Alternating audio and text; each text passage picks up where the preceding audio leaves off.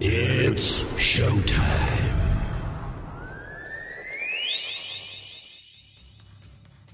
Okay, Tokyo, South America, Australia, France, Germany, UK, America. Here we go. Head On with Bob Kincaid. 3 hours of conversation, cussin' and a discussin' with America's only born and bred Southern liberal talk host. Head On with Bob Kincaid is brought to you each night by Coal River Mountain Watch. Coal River Mountain Watch invites you to become part of the solution, part of a sustainable future, part of the uprising against mountaintop removal. Coal River Mountain Watch, crmw.net. And now, from high in the hills of beautiful West Bicod, Virginia, here's Bob Kincaid on the Head On Radio Network. Well, howdy.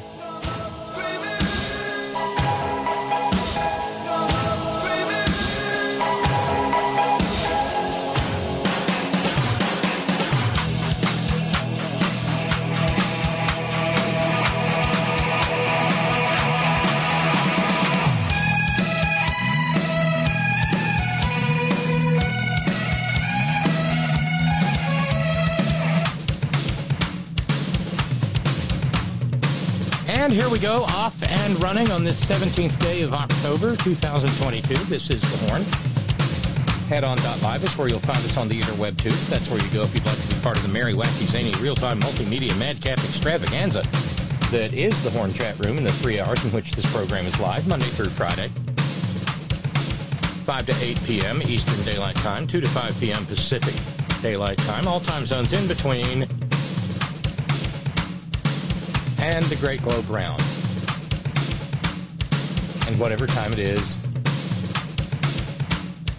when you're listening to the podcast. Thanks for listening live. Thanks for listening to the podcast. It is it's a beautiful thing, this little community we built. It is indeed. And every program here at The Horn begins with gratitude, and this program is no different. So consequently, we say thank you to our 17th, 16th, and 15th day of the month subscribers, that merry little mid-month band. And, well, that means we say thank you to Gary, Laborman in New Mexico, our lone subscriber for the 17th day of the month. Thank you to Mark, and thank you to Zed in Iowa, and thank you to David in Oregon. Thank you to Reinhard on the Virginia coast. Thank you all so much for being the core and backbone of this little ongoing attempt at independent, liberal, progressive broadcasting. Thank you to Nagla, and thank you to Robert, and thanks all of you, each and every one, for helping us to stay on the air, because it's a challenge, always has been, always will be, I suppose. The fundraising goal, God, Brother Deacon, where did we end up last week? I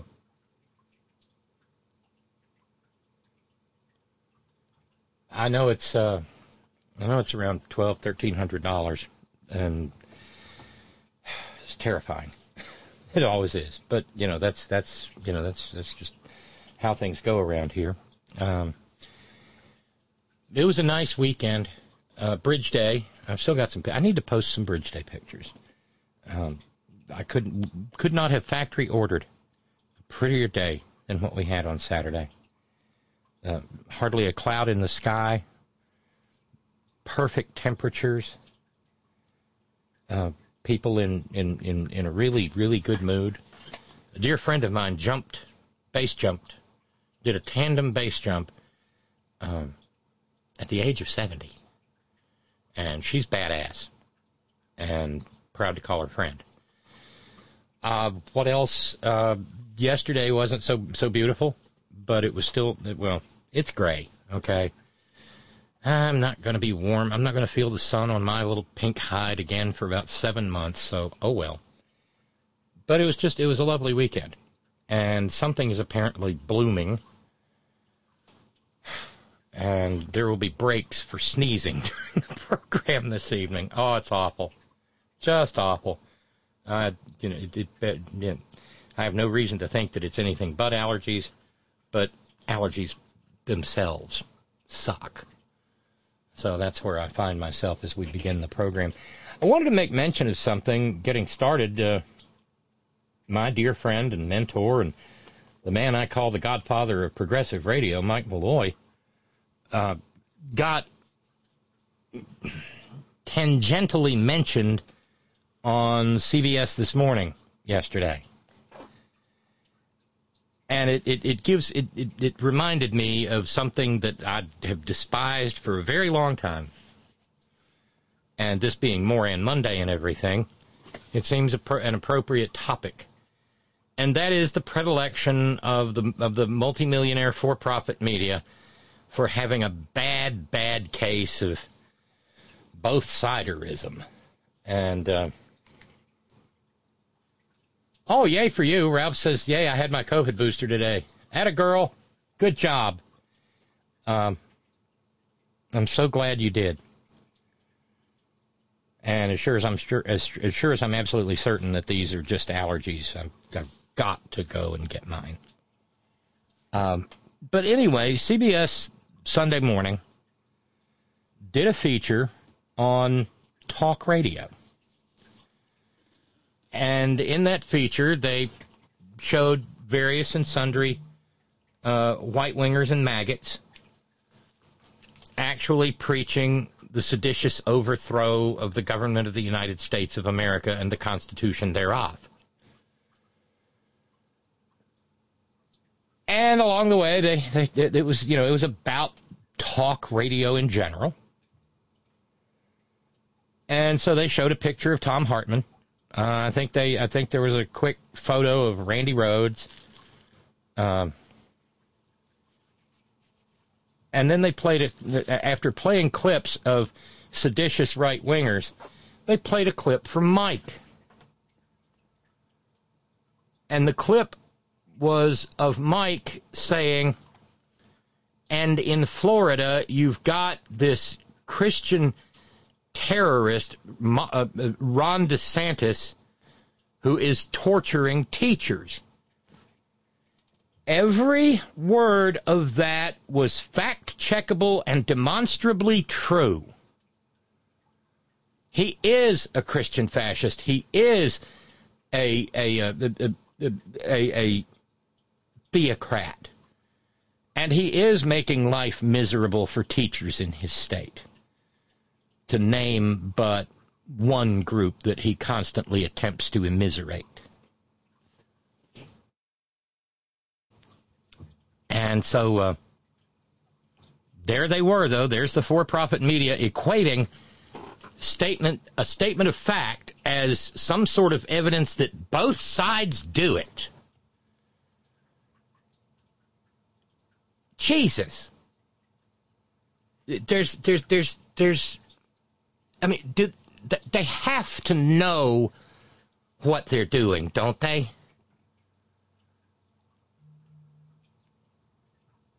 There's no comparison between advocating the overthrow of the government of the United States and advancing the big lie that somehow or another Joe Biden isn't the president, with a factual statement about a truly, undeniably horrible attempt at a human being. And by that I mean Ron Monkey Up DeClantis. Ron Death Sentence. Who despises, I guess, anybody who's not white and cis and straight, and preferably male.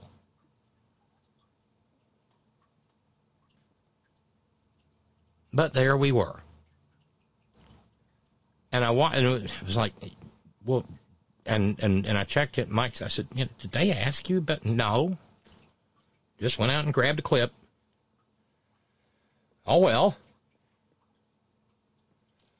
But it's infuriating. Why couldn't they just do a piece on the toxicity of right-wing hate talk? Because their attempts at both-siderism that particular attempt was just embarrassing. But I guess for-profit media gonna for-profit media, right? I don't know any other way to put it. Now it's the Great Reset, Ron and Raleigh says. Between the Great Replacement theory, now the Great Reset, we're in deep shit. The willingness of a large swath of white people to believe the most outrageous bullshit set before them. Oh, God, don't get me started. I've been talking about the way one interacts on social media is just sad.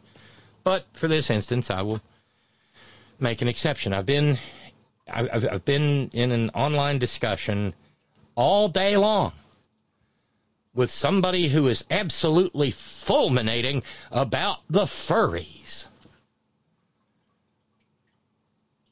and is absolutely convinced that somehow or another kids who ironically say nya to each other and meow and wear cat ears are evidence of the absolute decline and collapse of, scare quotes, Western civilization. And that these kids are crazy. Utterly oblivious to the fact that that is the same complaint that the older generation makes about the younger generation every generation. There are these these little flappers drinking their bathtub gin and wearing the short skirts and dancing to Charleston. Yeah, the whole country's just gone mad, you know? I don't know. Have we lost our minds? And then in the depths of the Second World War, why, Hubert, I don't know what we're going to do about these bobby soxers. And then, well, the 1950s. The late 40s and the early 50s, you get the beatniks. Hey, man, that's cool. Let's smoke some tea and listen to some cool jazz. Where's my bongos? Bring me my beret. And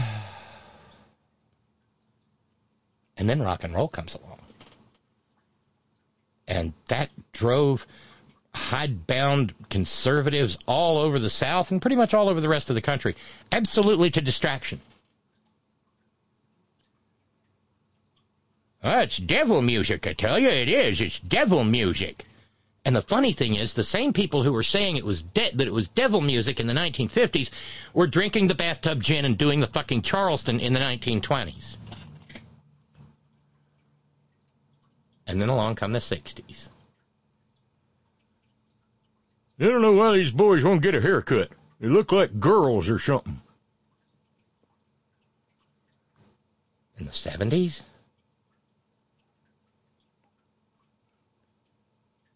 Well, that damn disco is going to be the end of us all. But yeah, we're maybe on the verge of or we are in the midst of a nuclear arms crisis. But, you know, the Republicans, the cue balls, the maggots are all up in arms over kids who are fond of anime and like to pretend to be kitty cats. Ooh, woo. Brandy Radar asks, weren't there pet rings back in your day? Pet rocks? Oh, yeah, there were pet rocks. And mood rings. Mm-hmm. And earth shoes. Those damn things came near to crippling an entire generation. Although they were ugly and uncomfortable. Naturally, they sold like hotcakes. Exactly, Theo. Thank you. Theo says, oh, please. Furries, as I know them, are fantasy costumers, fixtures of sci-fi fantasy conventions. I still love the memory of furry costumers chasing the light from a laser pointer in the front hall of a convention hotel one Sunday morning. It was Sunday, and we were all punchy after days of panels and parties and dances and so forth. Oh, no. They're going to bring about the fall, the absolute collapse of civilization, and they're mentally ill. And they've got a furry club in a high school. Perish the thought.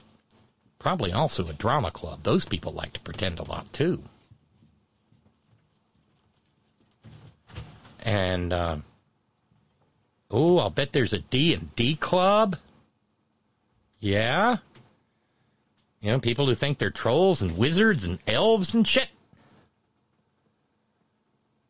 But the furries are particularly associated in this little tempest in a teabagger pot with a certain group of people that I'm not going to talk about, but you know, it's unbearable.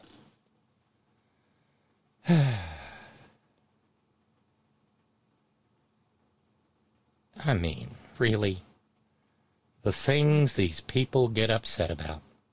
And of course, it's being promulgated, and as President Dim Leader once put it, they're catapulting the propaganda in Republican and right wing and bro circles. You know, Pink Shrek, Joe Rogan, he pushes it. The neo-maxi Zoom dweeby, who committed one of the greatest self-owns of all time. I'm talking about Ben Shapiro. He advances it. It's all part of the, yeah.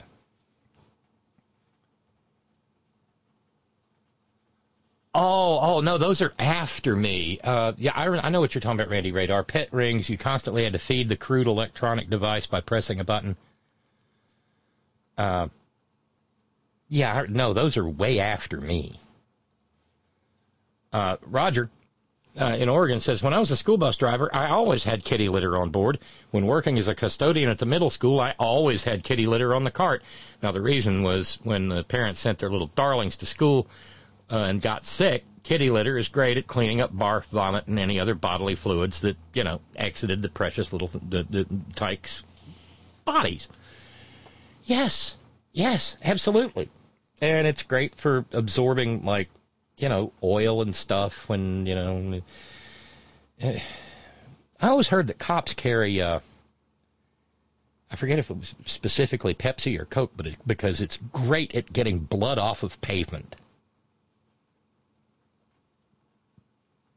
But now, of course, the conniption, and we've documented it on this program. It starts in Michigan, it winds up in Minnesota, it goes to Iowa, then there's some dude in Nebraska. Now you've got we talked about this last week, two actual Republican nominees for governor braying about the kitty cat people. Yeah, it pisses me off so much I may have to start wearing cat ears and saying "yeah" a lot.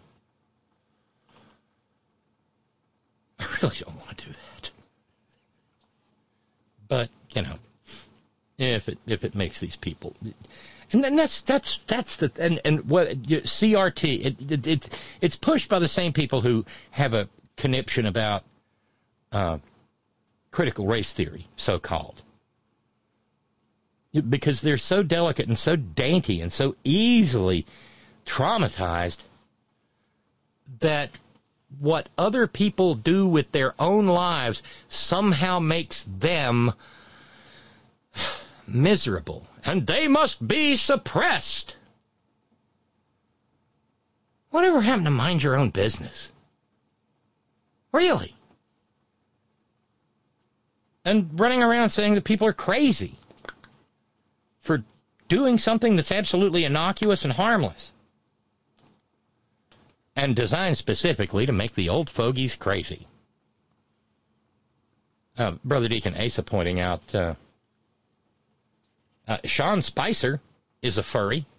If King Maggot is okay with a furry as his spokes asshole, why are the rest of the maggots all up in arms?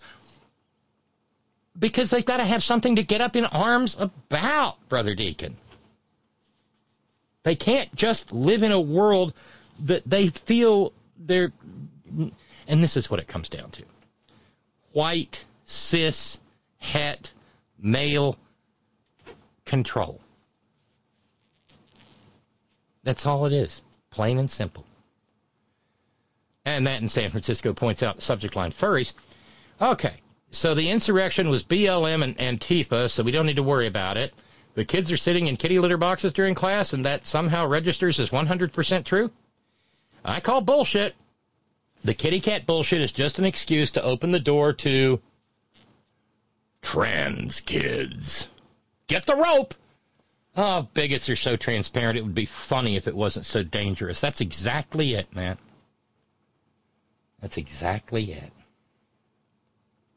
I don't know if you watch his show. John Oliver had a brilliant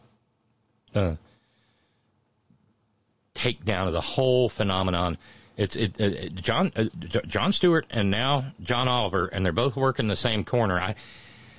I hope it doesn't come to blows. But they both did a fantastic job deconstructing this stuff, but John Oliver delved into the world of the alleged attack of the cat kids.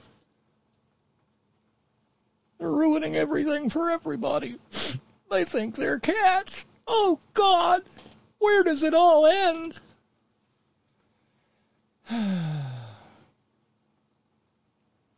Yeah, I know. Oh, but speaking of insurrection, which really was done by, the Proud Boys and the Oath Keepers, and had a lot of help from a lot of white-wing maggot money. Alex Jones. Oh, in this edition, there are many more ands. But you might find it interesting to note that the man who looks like rancid hot dog water smells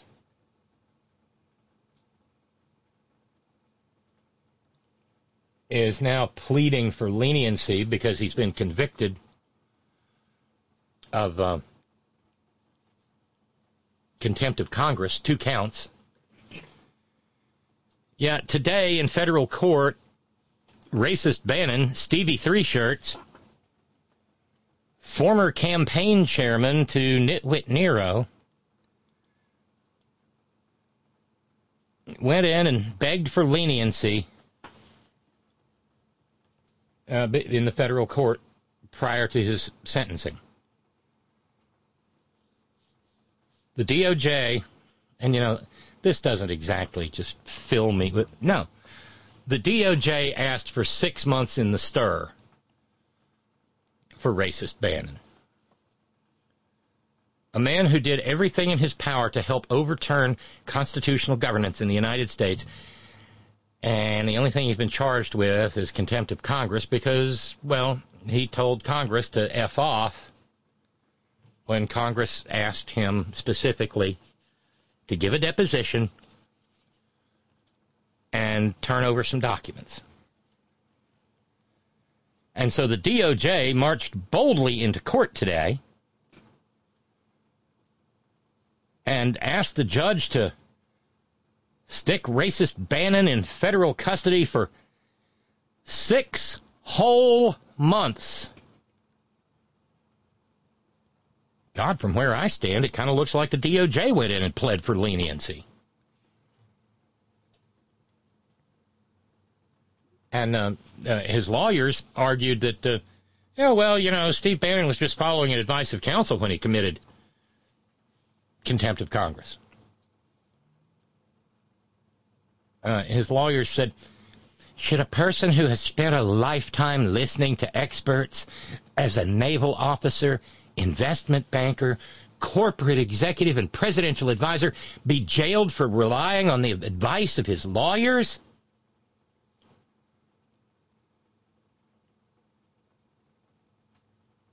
Because Steve Bannon believed the pettifoggers who were just saying what Steve Bannon wanted them to say. He said that Donald Trump had the right to invoke executive privilege. A privilege that goes only with the executive while the executive is the executive.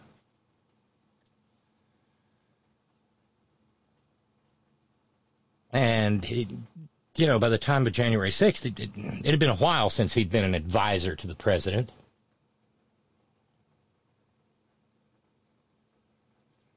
But, yeah, he thinks he needs to be, he needs to not go to jail. That's what he needs. And so I think we will all be watching Friday for the news of his sentencing. It's too much to hope for. I mean, I guess this is a misdemeanor. Yeah. So he can't get more than a year. But it would be awfully nice if the presiding judge would look at him and say, I got 2 convictions here on contempt of Congress. To this day, you have never produced a single document, and you have never sat to be deposed at all.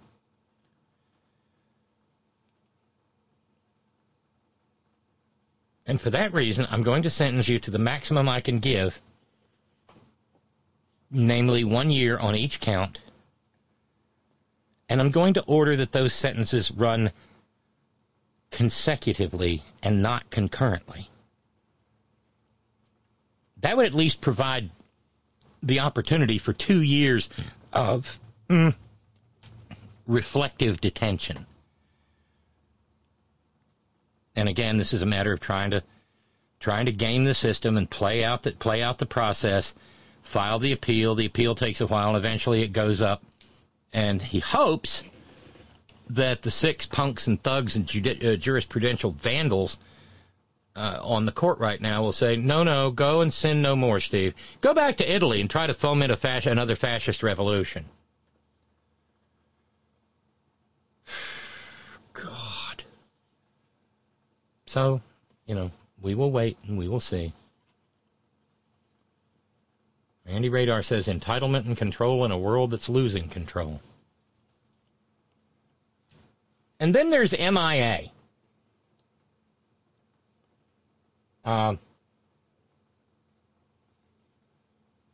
I have no familiarity with this musician, but apparently she was nominated for a Grammy. And now she says that Alex Jones being ordered to pay for tormenting the Sandy Hook parents is the same thing as other artists who promoted getting vaccinated against COVID. Girl.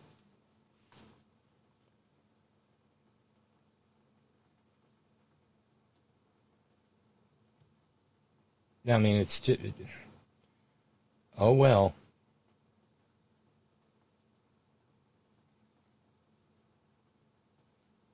Oh, and speaking, since it is Maureen Monday,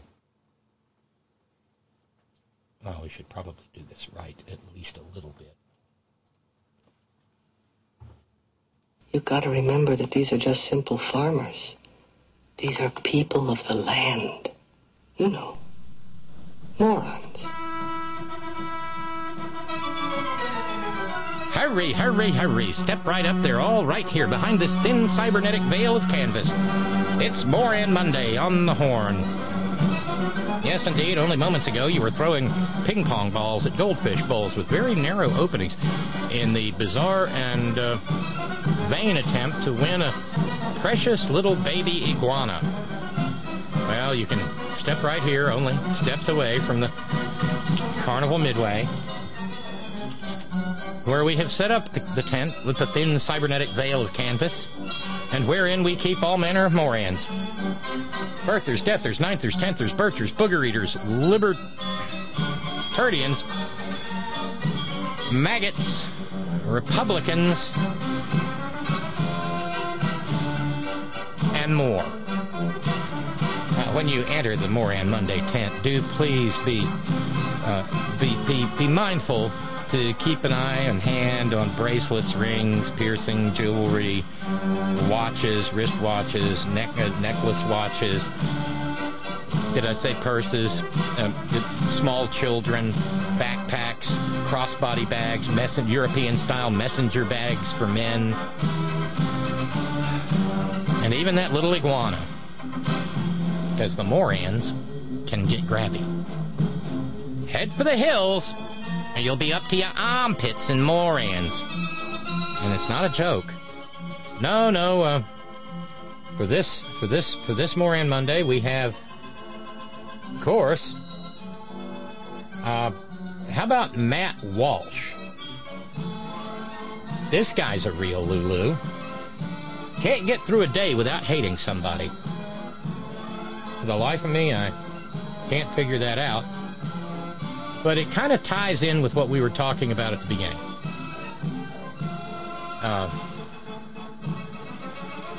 In the long tradition of right-wing authoritarian assholes being upset at imaginary things, think about the conniption that fat dead Jerry Falwell had over Tinky Winky. Brothers and sisters, Tinky Winky is purple, and the homos love purple. And Tinky Winky has a triangle on his head, and the homosexuals love the triangle symbol. And, in case you had any doubts whatsoever, Tinky Winky carries a purse. It's a real thing. World hunger? World peace? U.S. hunger, the housing crisis? Any of that? Nope, sorry. The maggots and the right-wingers won't get upset about that. But they can get real mad about cartoons.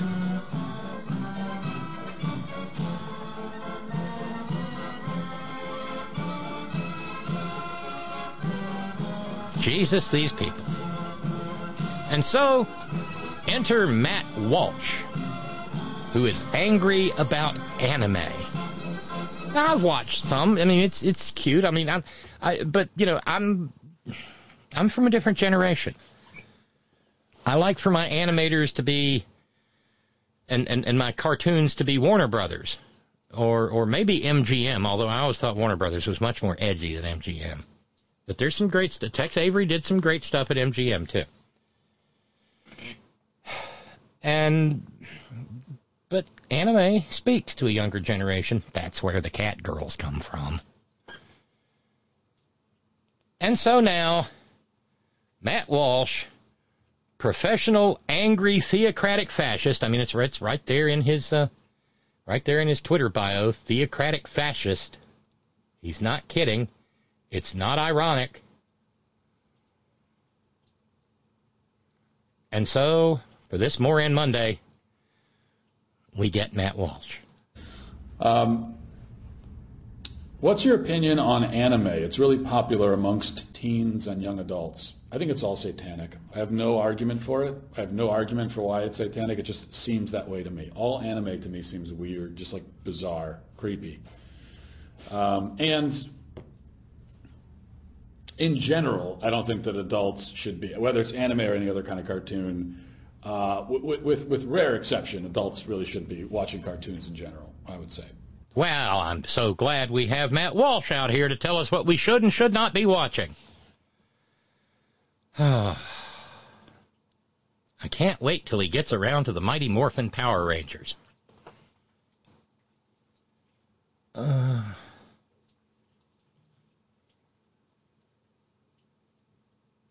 It's all satanic.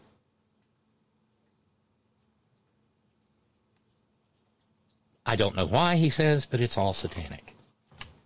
Because he just thinks things, and then he sends his thoughts like little half-starved orphans out into the universe where they are adopted and consumed by people who don't know any better.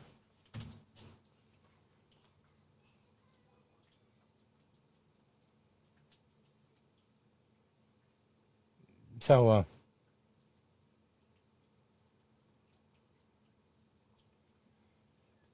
there we are.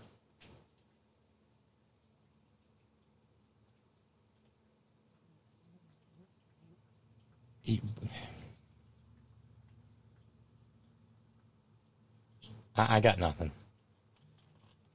It's just... Oh, but...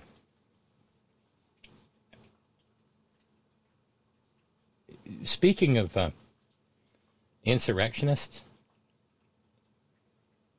and of course Matt Walsh is a purveyor of the big lie, among other things. Well, there's the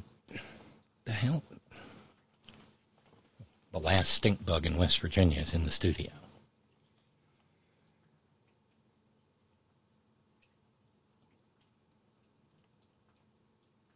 But, no,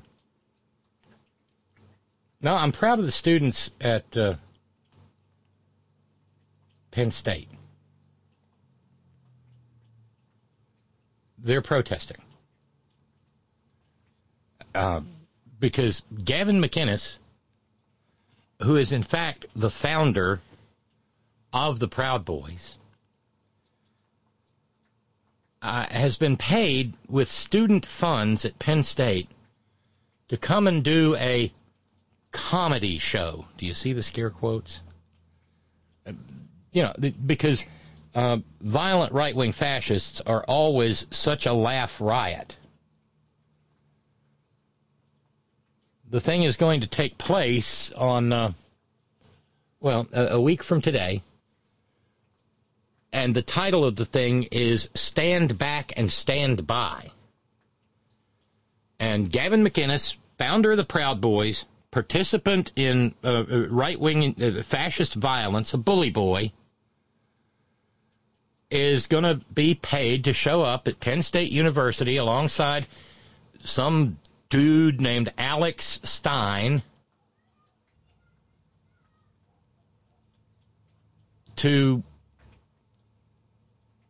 do comedy about political correctness, gender roles, and immigration. So they're gonna get their racism on, they're gonna get their transphobia on, they're gonna get their homophobia on, they're gonna get their xenophobia on, because 9 times out of 10, when you catch one of these fucks, when they manifest one form of hate, you don't have to wait very long before they start hating on somebody else.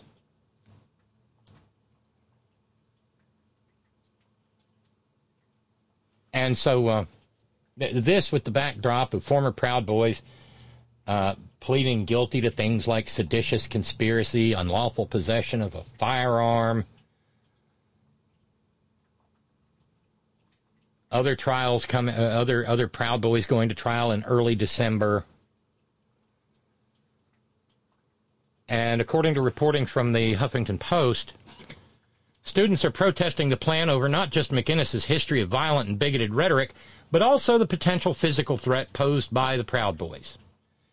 Not only does McInnes maintain a leadership role with the group, which includes members accused of leading the attack on the U.S. Capitol on January 6, 2021, among many other violent crimes, but his previous appearances at college campuses and similar conservative events have descended into violence.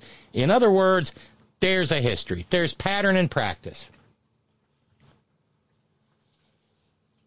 The HuffPost article continues and says, but McInnes' appearance carries a threat of physical violence on top of the hateful rhetoric.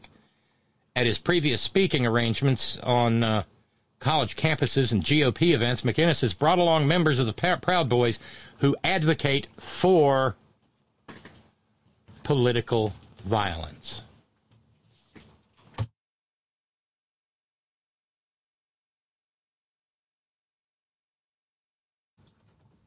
And apparently the students at Penn State are not taking this lying down because they know what this threat is.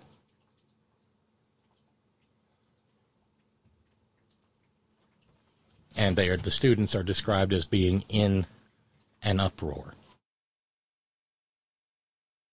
which they have a right to be, because thousands of dollars in student fees are going directly into the pockets of a guy who advocates for the overthrow of constitutional governance in the United States of America.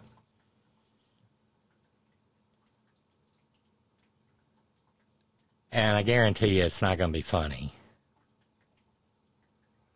I mean, it'll be funny that, like, when Ted Cruz steps on stage, Rafaelito Eduardo Cruz, the anointed booger-eating future king of America, him, steps on stage and says, "My name's Ted Cruz, and my pronouns are kiss my ass." Really, Rafaelito? You trying to tell us something? We see you, honey. You're valid. Not really.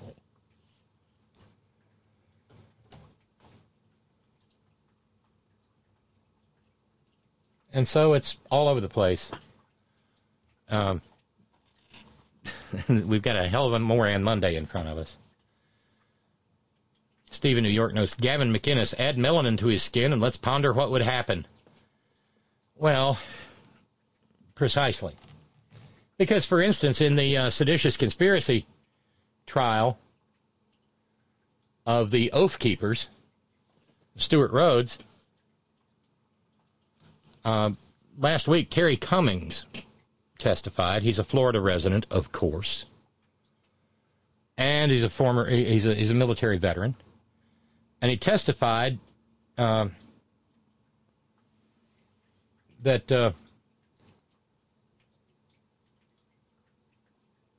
Oath Keepers had a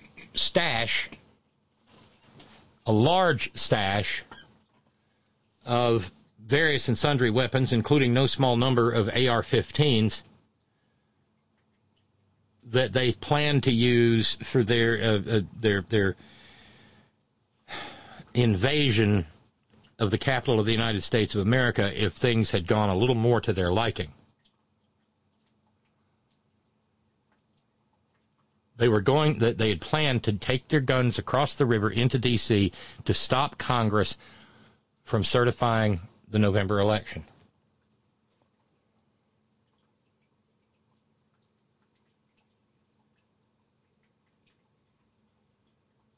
So Cummings testified that there was a quick reaction force of gunned-up Oath Keepers who were waiting for the waiting for the balloon to go up, at which point they would cross the Potomac River from Virginia to bring their freedom protectors to the Capitol.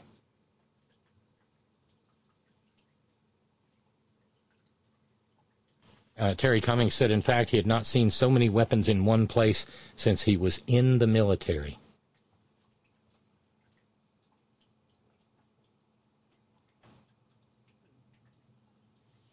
So we shall see. And hopefully, if there are convictions, they'll get something more than, 6 months or a year.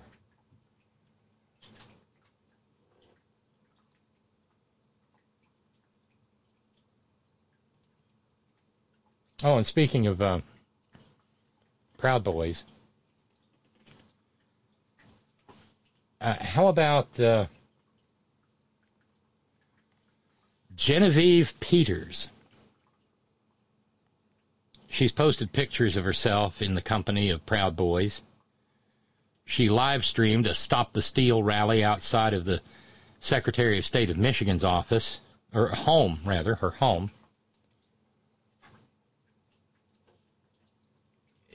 And now she's an election worker in Michigan, hired as a talent development specialist by Anthony Forlini, the clerk for Macomb County, Michigan. And Genevieve Peters can be seen in some videos encouraging January 6th insurgents, terrorists, to breach the Capitol. She's helping with poll worker training procedures, and according to Forlini, Anthony Forlini, speaking to Politico, she has a background in teaching and training.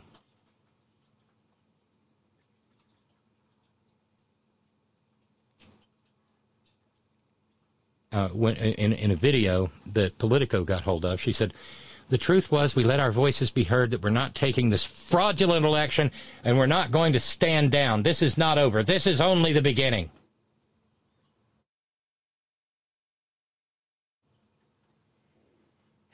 It's going to be, early voting starting in some states already. And it's going to be, they're hoping, mayhem. Theo, writing from the Great Northwest, says, we've had quite enough of the Proud Boys in the Portland area. They regularly showed up to peacefully march about something or other, mostly as a pretext to strain law enforcement and civil resources. And it predated the 2020 Black Lives Matter protests, which embroiled numerous friends in nonviolent street actions. There needs to be a reckoning for those seditious louts. From your lips to God's ear, Theo. For instance, if these oath keepers are convicted and they don't do double-digit years in prison, expect it to happen again. Back to Matt Walsh for a moment, who is angry at a cartoon. Go figure. Ron in Raleigh writes, does Matt think that the doctored anime video that the demon dentist made about AOC and others being murdered with a sword is satanic?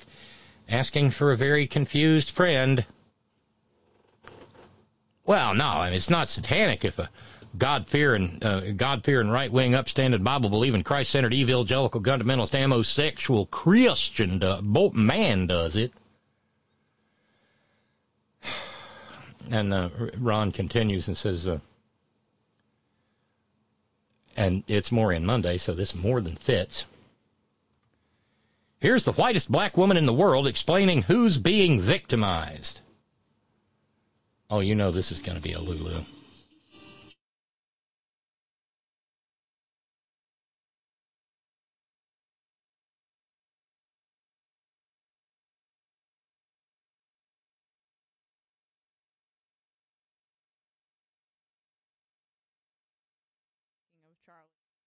It's a clip from the Majority Report. Sam does great work.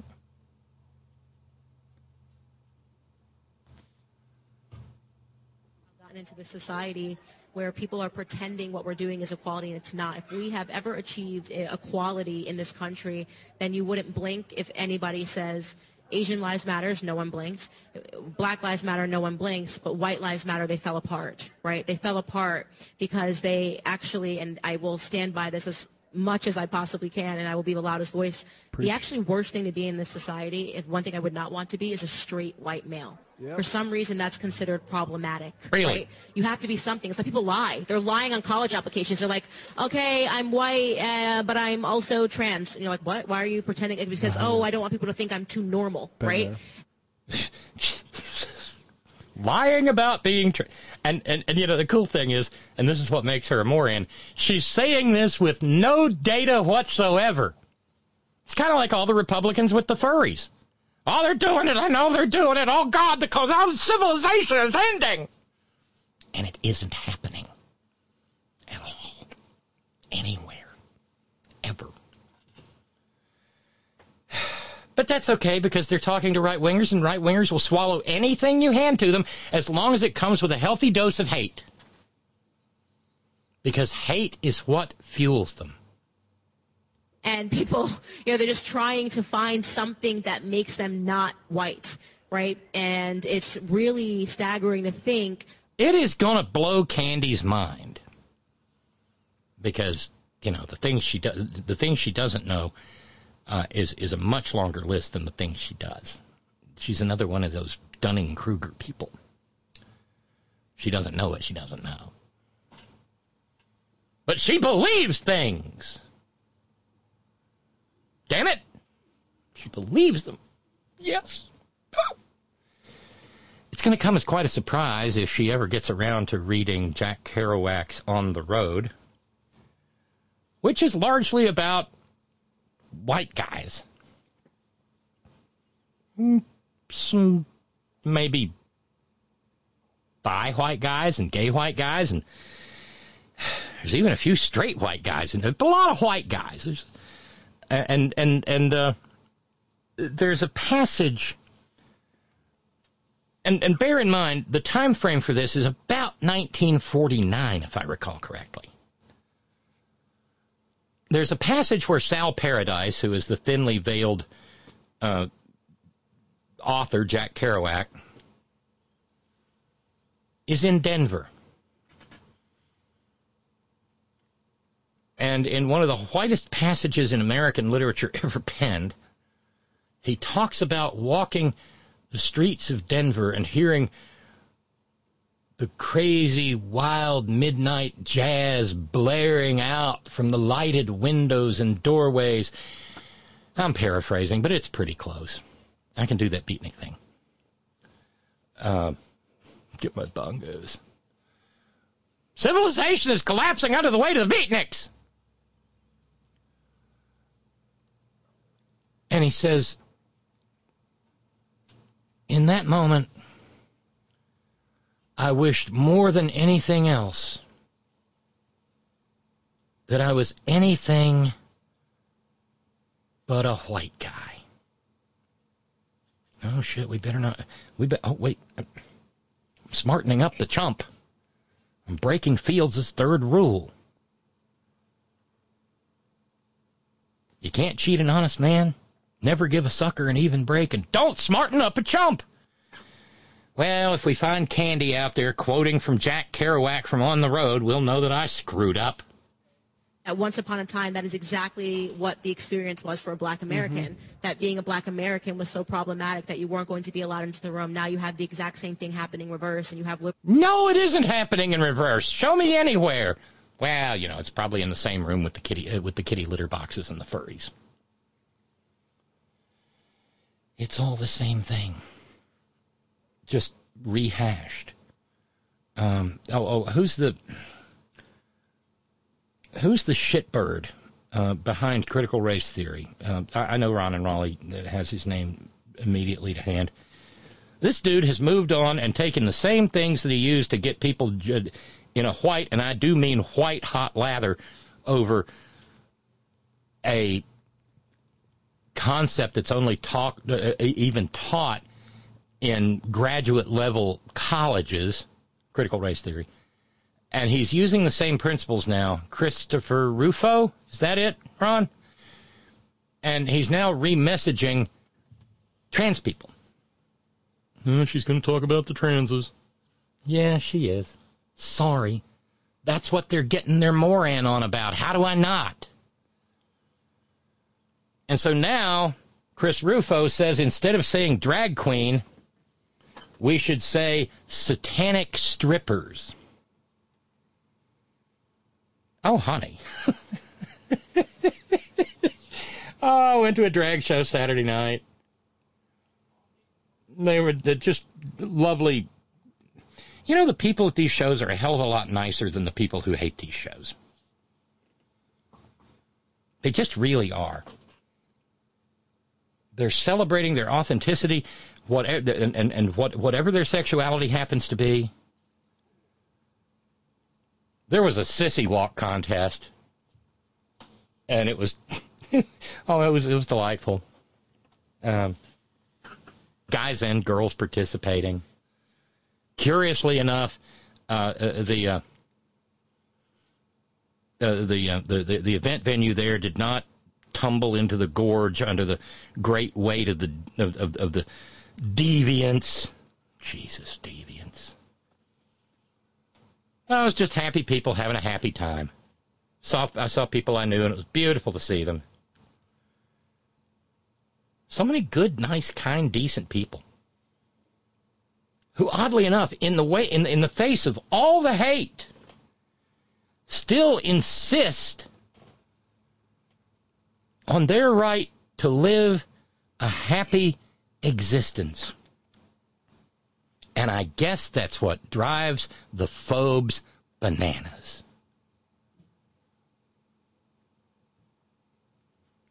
That's the best I got. That's the best in terms of it, in terms of an explanation. Trying to convince you that that's equality. Yeah. It's not.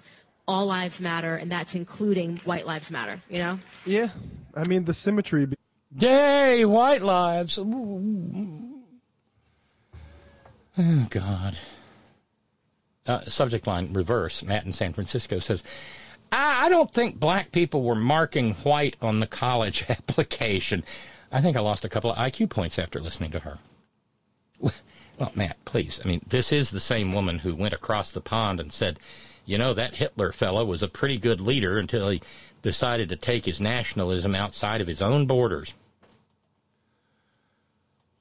You can't make this stuff up.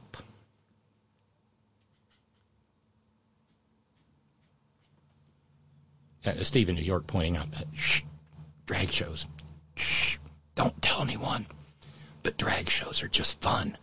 There's a little more to it than that. Right? Exactly. Yeah, Christopher Rufo it is. Thank you, Ron and Raleigh. That's in combo with getting rid of public schools. Rufo's a piece of work, and he's winning. He's pushing homeschooling now on the public dime. Yeah, oh, yeah. So the parents can keep their kids at home and teach them about how Lewis and Clark defended America from the Japanese after the bombing of Pearl Harbor, while at the same time Robert E. Lee was defending the Alamo from the Nazis. It always works out so well, especially with the little Christian textbooks. Yeah, he is winning.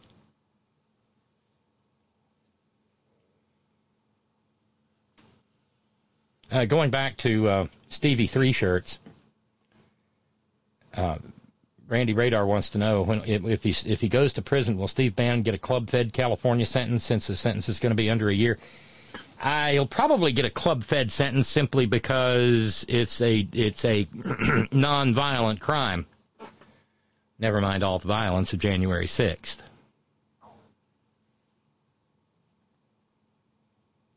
But, you know, he has his values because he has spoken some truth every now and then. I always remember going back to like October, I think, of 2016, when he and Milo Yiannopoulos, who incidentally, no matter how hateful he was, never got canceled until he got on the wrong side of the right wing, and then they canceled him, and then he declared that he was a cured homosexual. Sure, Milo. Sure. Yeah, Jan. But back in October of 2016, talking with Steve Bannon, the two agreed on something, and what they agreed on was that, yes, in fact, the vast majority of the Republican base are white nationalists, which is another way of saying they are fascists. But no, if he gets convicted, he'll probably go to a club-fed, maybe not California, maybe it'll be, I don't know where they all are now, but Don Blankenship, back when he got sent to club-fed for incinerating 29 men past the ability of them to be able to be recognized as formerly human beings, he went to club-fed in California. Wait, says Brendan. Wasn't it the Germans who bombed Pearl Harbor? Yes, how could I forget? Yeah, shut up, he's on a roll. Peace, lady. Thanks, Brendan. It was the Germans. It absolutely was the Germans. Oh, and going back to the drag shows, Steve says, the real fun part about drag shows is when you see a drag queen and think, damn, he's a really gorgeous woman. I get jealous. One of them walked up to me and said, honey, we can help. I was like, okay. And that's how I learned to do a little better job on my eye makeup. You see what I meant about the Maureen Monday? This is just a never-ending gobstopper of Morans today. And, you know, there's the first hour of the Philrobster, just blown right past us. Oh, there she is. I mentioned it earlier, but I couldn't find the story. I have no idea who MIA is. But I know she's been nominated for a Grammy, and she had a really cute, catchy little tune. And she said, if Alex Jones pays for lying, shouldn't every celebrity pushing vaccines pay too? Can we please cancel MIA? Nah, she's rich. It's not going to change anything. And then she doubled down and said, Alex Jones lying and Pfizer lying, both trending on Twitter, one with penalty, other without. If you have no critical thinking faculty, this is about as crazy as we should get before a nuclear war wipe out the human race.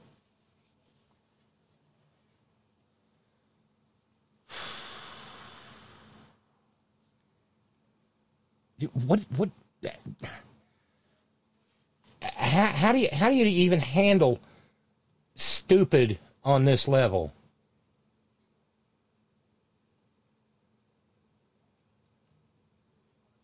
And then of course, there's Ye or Yeezy or Kanye West. And I'm sorry to be talking about pop culture things, but damn it, well, here we are. So it was a couple of weeks ago during Paris Fashion Week when he wore a White Lives Matter t-shirt. And then he tweeted that he was going to go DEFCON 3 on the Jews. The Jews! That's just for you, Brother Deacon. Then he announced he's going to buy Parler. Or is it Parlay? Are we doing the French pronunciation or the bastardized American one? I don't know. Parlay. And I guess people are like, yeah, okay, whatever. And then there was the appearance he made on a hip-hop podcast called Drink Champs, in which he said that Derek Chauvin's knee wasn't even on his, meaning George Floyd's, neck like that. And who did he base his unburdening of opinion upon? Why, of course, the whitest black woman in the world, Candace Owens. Truly a Karen among Karens. Well, at least George Floyd's family is talking to, lawyering up and talking about maybe suing Ye.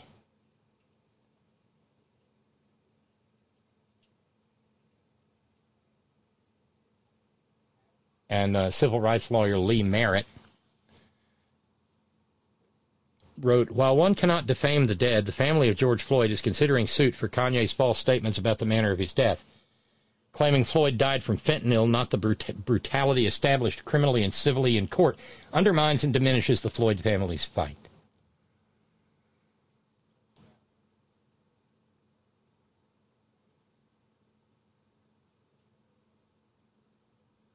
And, of course, a U.S. District Court judge, Judge Paul Magnuson, sentencing Derek Chauvin, said, I really don't know why you did what you did. But to put your knee on another person's neck until they expired is simply wrong, and for that conduct you must be substantially punished.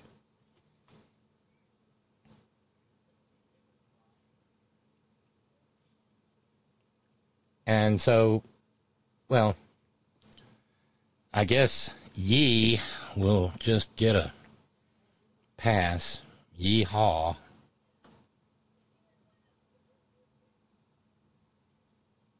And the guy from Drink Champs, a rapper by the name of Nore, Nor, co-hosts with DJ Effin, EFN.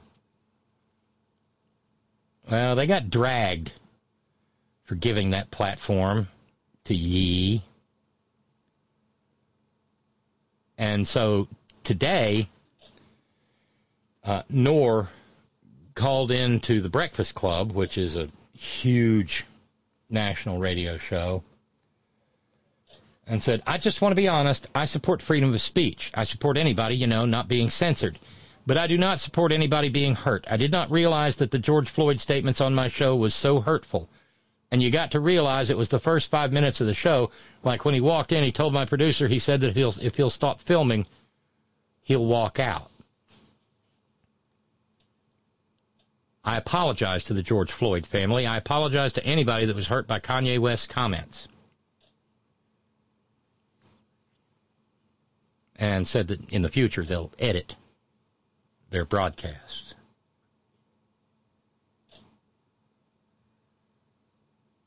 So it was more important to let Kanye West vomit his hate out than to run the risk of him walking off the set.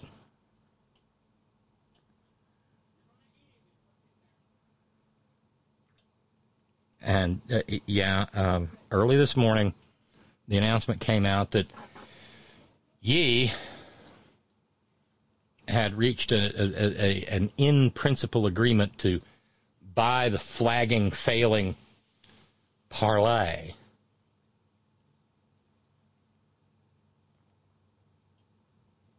And it's all because Ye is taking a bold stance against his recent censorship from big tech.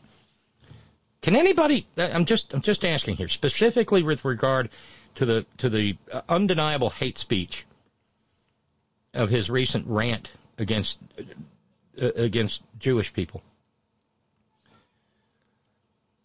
Is there any redeeming social, artistic, or political value in what he had to say?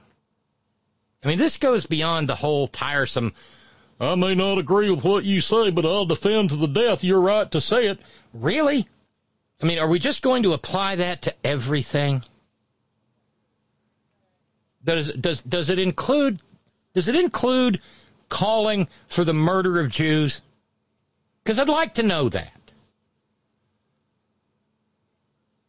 Because I think we really need to know where we are at this point in time. His recent censorship from big tech. Do we really need spaces in which people can aggrandize the Holocaust or any other ethnically driven murder schemes? Do we do it? And I'm not asking that rhetorically. I really want to know. Do we?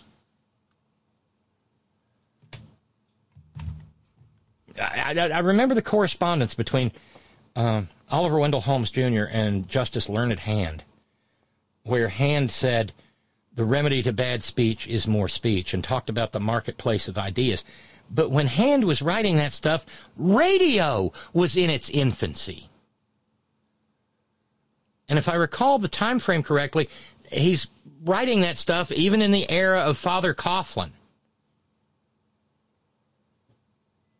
who was, basically the godfather of all the right-wing hate that swirls through the country and poisons the minds of people who, well, one wish would know better.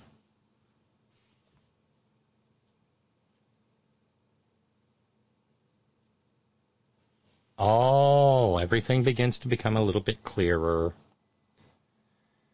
The chief executive officer of Parliament, which owns Parler or Parlay or whatever, is a dude by the name of George Farmer. And he said, Ye's acquiring of Parler will strengthen our ability to create an uncancelable ecosystem. So that's a confession that they're just out there trying to maintain an atmosphere and a platform that will thrive on any and all versions and forms of right-wing hate. It has no other purpose. Free speech is nothing within this.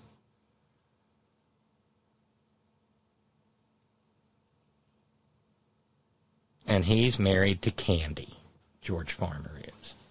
And there's Ye citing Candy as his source for claiming that George Floyd died of fentanyl overdose. Oh, sooner or later they all get little they all get little bows tied on them, don't they? Just wrapped up pretty as you please.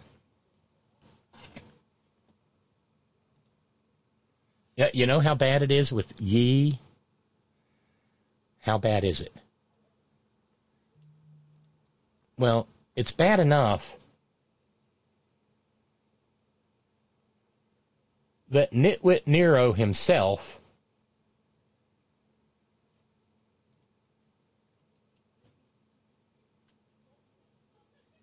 says that he's out of control.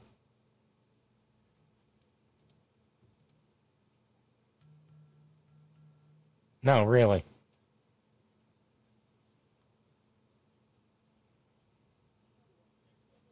Dad, you're bad. You're in a bad place when Nitwit Nero says you're too much. And so today, Nitwit Nero got on the phone with Ye to talk about him buying Parler. Ye buying Parler. According to Politico, West placed the call during which the two confirmed plans to have dinner, though nothing is currently scheduled. The call comes shortly after it was announced that West would be buying Parler, the social media app that's dominated by conservatives, and as the rapper faces criticism for a round of highly anti-Semitic comments, including from Trump-allied conservatives.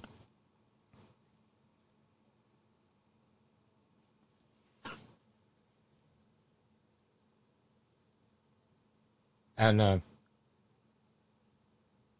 when you've got the likes of Matt Schlapp saying, with so many problems in society, blaming Jews for exploiting media or people of color is not one of them. Jews and other minorities should find common cause in crushing BDS-CRT.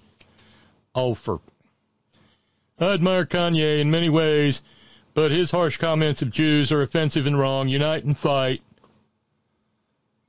And Nitwit Nero, like I said, told his friends that Ye is, his words, crazy. And needs help. Oh, physician, heal thyself, honey.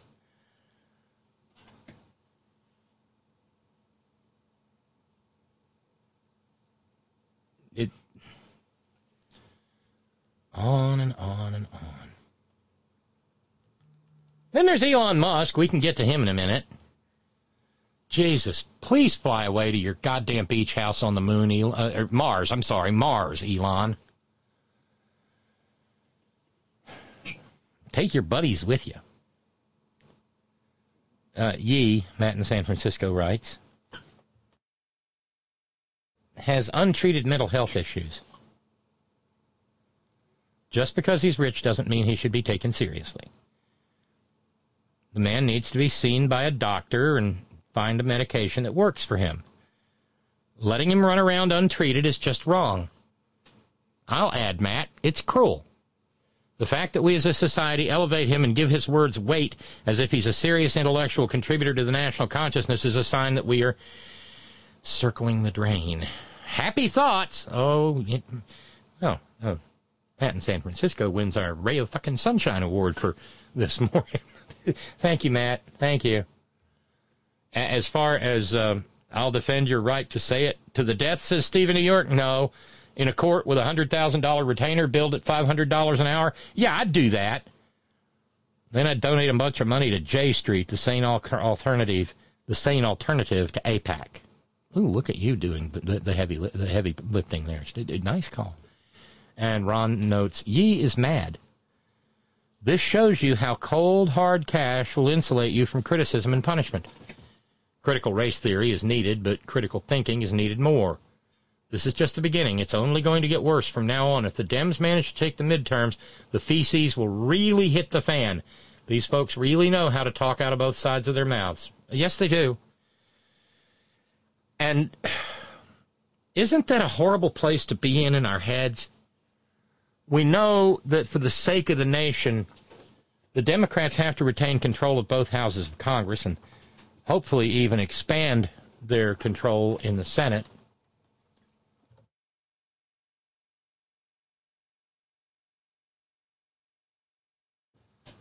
And yet at the same time, we find ourselves thinking, wow, these violent assholes are really going to be even more violent assholes than they already are. That looks fun.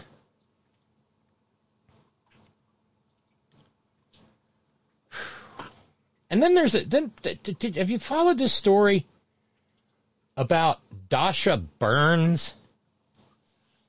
Now, she's a reporter for NBC.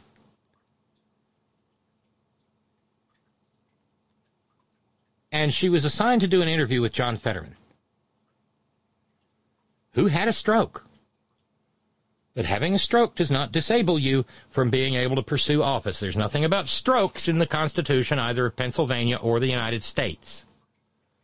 You know, originalism. But Dasha Burns decided to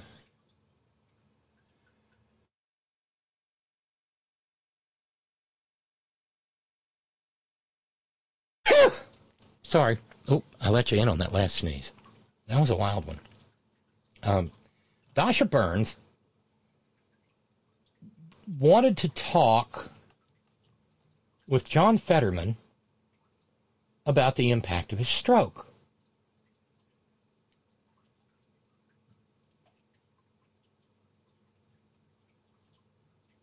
Because of, well, this. Since the stroke. Walk me through why we need the closed captioning, how it works. It's really just how things happen, because I sometimes will hear things in a way that's not perfectly clear, so I use captioning. The reporter, Dasha Burns, followed up with this account of the experience. In small talk before the interview, without captioning, it wasn't clear he was understanding our conversation. For that... Yeah, in small talk. We all engage in small talk. It's meaningless. It's often vapid. But that comment is what got her, Dasha Burns,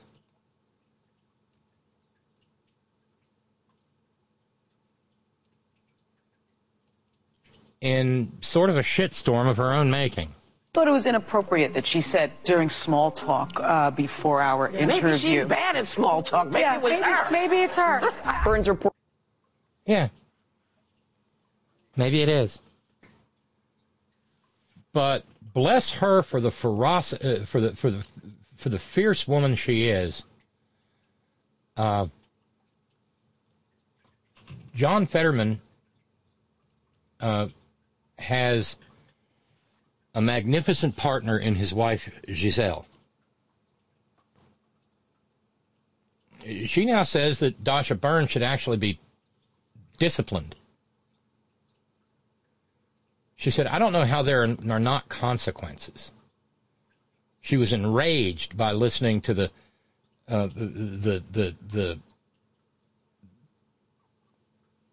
way that Dasha Burns described her husband's needs. Because, and we have had here years ago now someone actually have a stroke on the program. Blessings upon you, Bill, Mr. Stress Miller, wherever you are or aren't. And he described it later because he got over the stroke. But he knew the words he wanted to say, but the words wouldn't come out the right way. And people who were then members of the community rushed to his aid and saved his life. But the brain is an amazing and complicated and sometimes infuriatingly difficult to understand organ. So your sight can be fine and you can read things just fine, but you don't hear things. Your brain doesn't hear things like it ought to be hearing things. And that's where John Fetterman is now. It has nothing to do with his ability to represent Pennsylvania in the Senate. But somehow or another, the fact that he needed closed captioning and text-to-speech, speech-to-text, was a problem for Dasha Burns?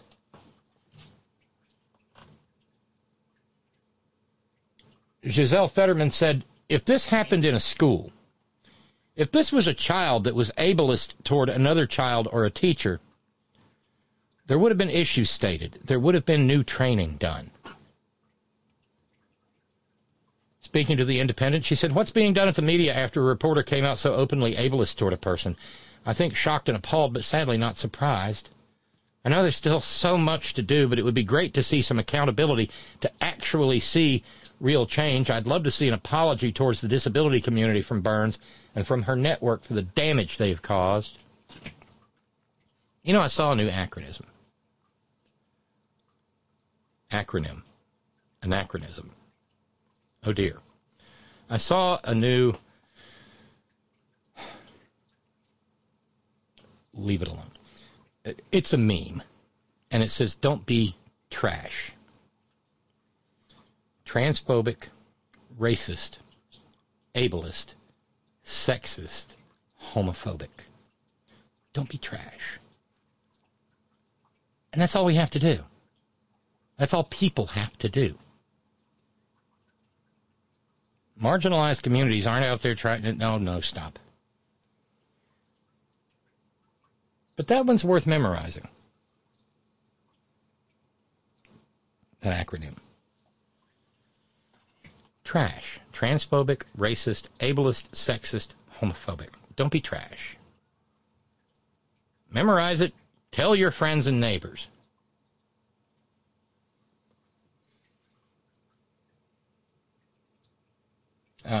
Giselle Fetterman went on and said, we have received so many messages from folks who said, this is exactly why I'm afraid to seek accommodations. This is exactly why I'm afraid to pursue a different position, because of exactly what your husband has gone through.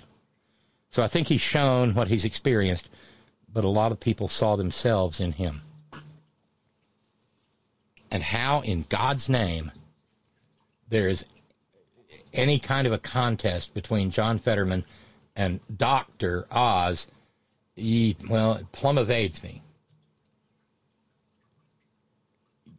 Because Dr. Oz just keeps stepping on rakes, making fun of Fetterman's disability, and then desperately trying to find a person of color to act like they like him.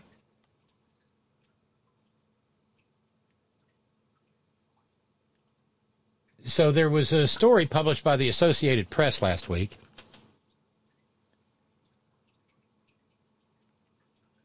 And the story highlighted the shooting of Sheila Armstrong's brother and nephew. It was a story of note in the Philadelphia area. And so the Associated Press went on to talk about how there was like some sort of a listening session where the AP says the chairs were arranged a bit like Oz's former daytime TV show set, in which Dr. Oz concernedly and caringly asks Sheila Armstrong how she copes. And I'm not without sympathy here. There's only one problem. Neither the AP nor the Oz campaign made it public that Sheila Armstrong is a campaign coordinator for the Oz campaign in Philadelphia County. No, it took Brendan McPhillips, who is the campaign manager for Lieutenant Governor Fetterman, said the AP tried to find an enthusiastic Oz supporter but could only get a paid staffer from his campaign, and yet framed it to their readers as if she was an average voter. Why is the AP giving no scrutiny to a candidate who has been a professional liar on TV for over a decade? Damn good question.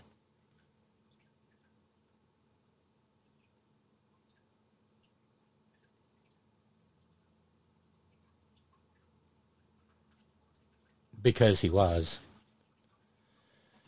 Dr. Oz, selling herbal diabetes cures and the like. You know, just like Mike Hucksterby did. It's a good racket. I wonder if he ever sold Super Beats.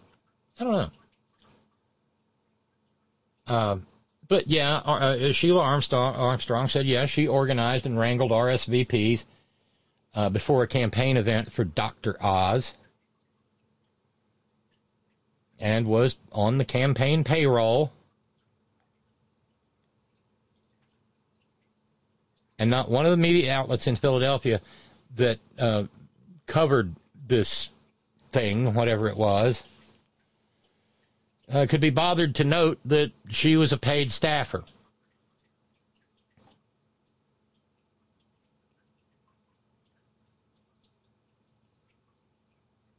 And Sheila Armstrong even lied about inviting John Fetterman to the community discussion.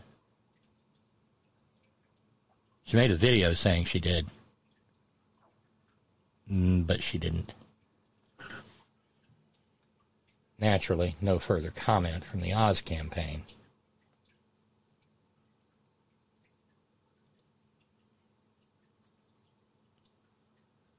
Right, Randy Radar. And then Dr. Oz tortured some puppies. Has anyone seen this dog since May? Wow.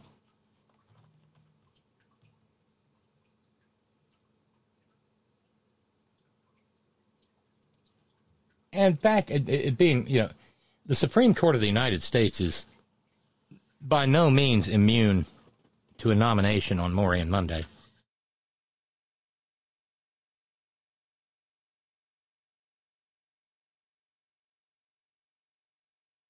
And they did it again.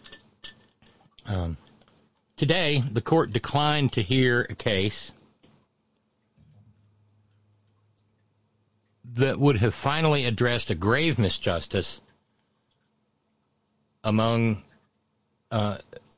citizens of U.S. territories like American Samoa, Guam. The cases are called insular cases. No, let me go back here. That's a good observation. Thank you, Dan. What that reporter did was an attempt to disability shame Mr. Fetterman. NBC needs to publicly apologize and give Fetterman sufficient time to counter this smear. The reporter needs to be severely reprimanded at least, but NBC aired her shameful comments. Well, her shameful comments were part of her stand-up, you know, that accompanied the interview.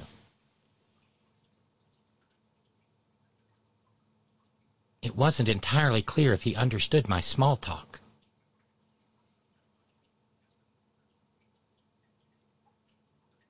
Jeez. Oh, and paid staff, Sheila Armstrong, Matt in San Francisco says, so if I'm paying people to be my friend, maybe our relationship isn't legit? Well, you know, it reminds me of the old "you so ugly" jokes of childhood. You know,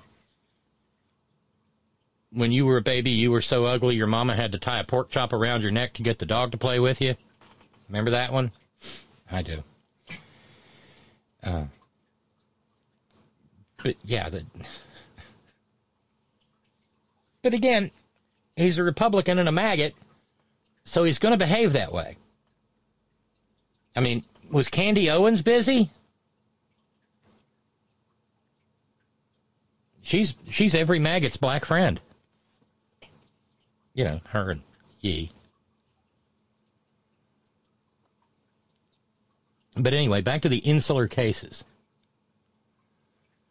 in the Supreme Court. The insular cases are a line of cases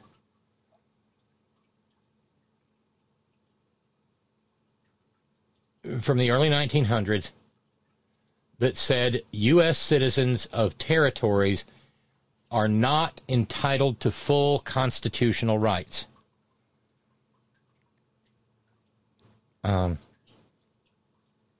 They held Puerto Ricans shouldn't have full constitutional rights. And in 1922, the Supreme Court said that people in territories were only guaranteed fundamental rights under the Constitution and not to all of its protections. So in the case at hand, which is Fitzsimons versus United States, some American Samoans brought suit to challenge the fact that they do not have full constitutional rights, equal rights under the Constitution, claiming they were labeled second class by the U.S. government.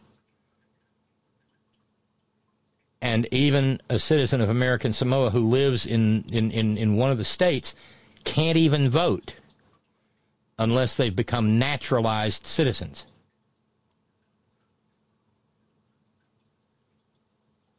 And so, oddly enough, back in April, Ann's boy Neil, remember him? He's the Supreme Court justice who argued that a black man should freeze to death inside a disabled truck in the dead of winter in Minnesota instead of going for help. Yeah, I think it was Minnesota. Well, he back in April, he said he was aggrieved by the insular cases. He said that the insular cases rest on racial stereotypes and said that they claim that territorial citizens are alien races who shouldn't be governed according to Anglo-Saxon principles, and that deserves no place in our law. Those were his words. And yet today, the Supreme Court of the United States rejected the petition in Fitzsimons versus United States.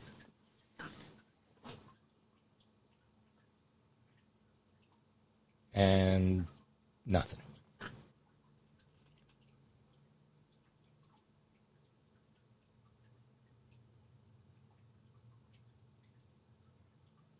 And the Samoan citizen said, the subordinate, inferior, non-citizen national status relegates American Samoans to second-class participation in the Republic. And they're right. And we do not know what the vote was or who voted which way, but both Gorsuch and Sonia Sotomayor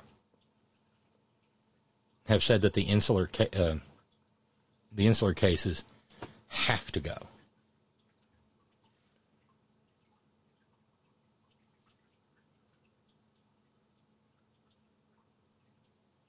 Hey, thanks for that, Colin. I'll check it out.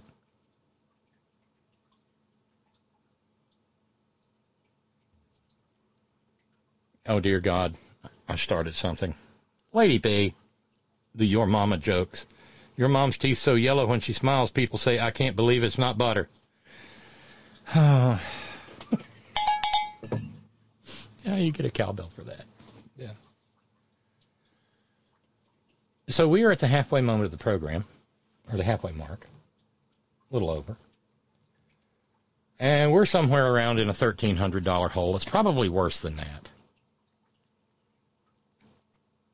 But it would be nice if this wasn't a goose egg night, because this is the thin part of the month. And if I sat here and started cataloging the bills that bills that remain an existential threat to the continuation of this program, I'd probably start crying. So I'm not going to do that. But needless to say, if you can help, hit the PayPal button at headon.live. It makes more of a difference than you know.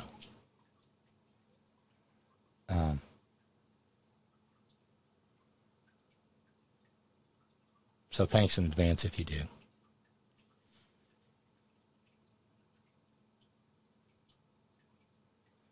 Oh, and Nitwit Nero's got a new hustle. He's always got a new hustle.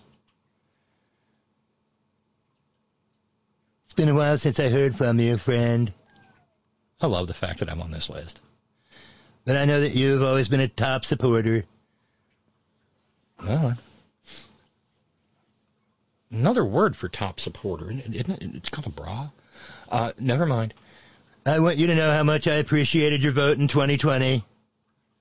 My team just launched a brand new Don't Blame This Family. We voted for Trump welcome mat, and I'm giving you priority access to get one for yourself before anyone else. These iconic American-made welcome mats, you know that means they've got a made in China sticker, and it was made in probably made in a factory that Iwanka owns,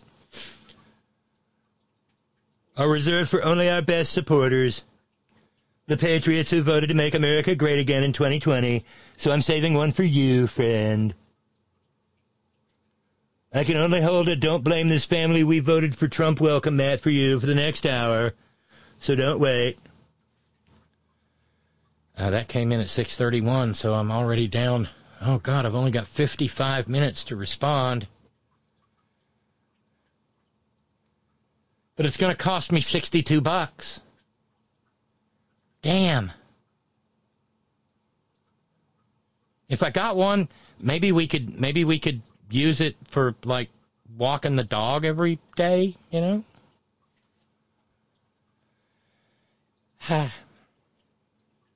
Oh, thank you, Ralphs. Ralph says, I'm offering a $25 challenge. Lassie, get the sheriff. Thank you, Ralphs. Thank you. So your $25 can turn into 50. Ralphs will make it so. Your 5, 10, your 10, 20. $25 challenge. And we'll say that would get us down to $12.50. Which means we're almost a full week behind. Probably are a full week behind. But anyway, leave it alone. I'm sick to death of talking about it. I hate it. I wish But this is important. Moving on. And by the way, if you want to engage in some conversation, you're more than welcome to. I don't... Oh, no. I guess technically I started it. Lady B, you egged it on. Here's Ron and Raleigh. Your mama's so fat when she sits around the house, she really sits around the house. Oh, God.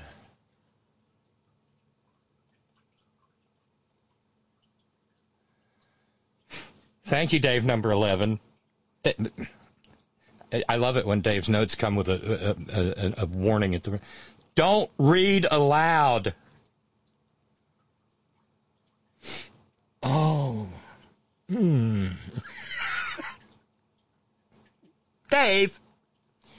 Well, we had to lighten things up somehow or another, didn't we? No, I won't read it aloud, but everybody else wants me to. I'm sure. But no, I will not. Thank you for the warning, Dave. Thank you. So, remember Friday evening when we took a little extra time and we listened to the intellectual stylings of Deputy Herschel Walker?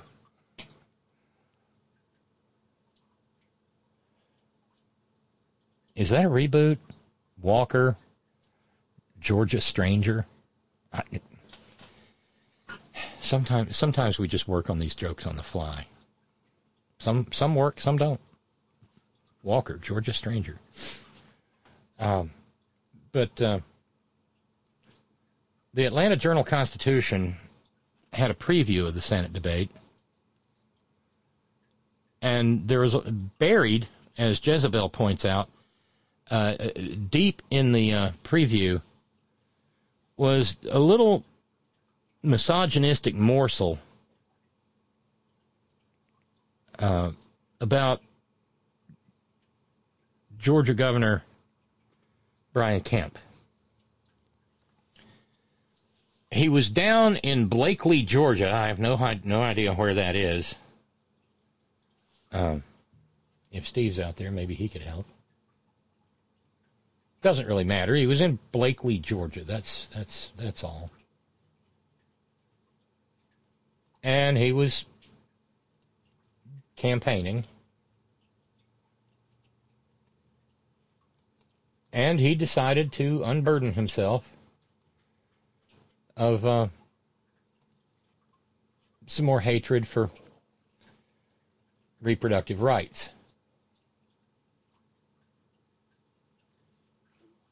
At which point, some Bubba asked Kemp a question. Did you need a picture? I don't really need a picture. I was hoping to shake his hand and ask him a question or two. He wants to shake your hand real quick. Hey, Governor. Thanks for being here. My pleasure. I want to bring up an idea you may have never heard. What's that? A statewide ban on the destruction of embryos. Pro-life, it's a disgusting practice. Fertility clinics destroy. Discussed. It's stuff we didn't think about. I've never heard it discussed. Well, it's just now starting to become a conversation because it's something we haven't really. Would that pass the legislature? Is that possible? You know, fit the law. It would probably be part of the bills that come forward in the future. Yeah. We barely got the heartbeat bill passed. One vote. You like the idea? Yeah. This man's proven his pro-life credentials. Yeah. That's why I wanted to bring it up. You haven't thought about it. That's why the election's so important. Yeah. Well, if you haven't thought about it, we'll talk about that. Appreciate it. Thank you. All right. Take care, guys. Frankly, it's a miracle he didn't bring up the kitty litter box, the cat-kid litter boxes, but no. A ban on the destruction of human embryos.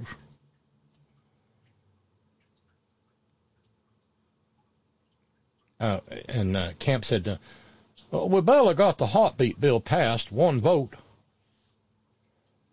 But then then the guy asked him, yeah, but do you like the idea of protecting IVF embryos? And he said, yeah.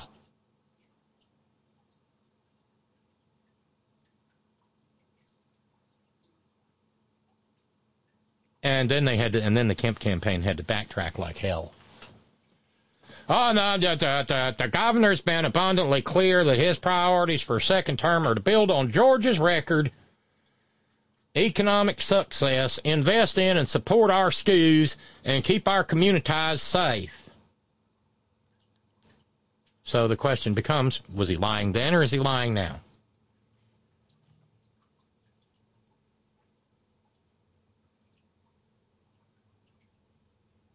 And Stacey Abrams remains on the attack. She said women deserve full citizenship in the United States and certainly in the state of Georgia, and they are being denied that because of Brian Kemp's 6-week ban.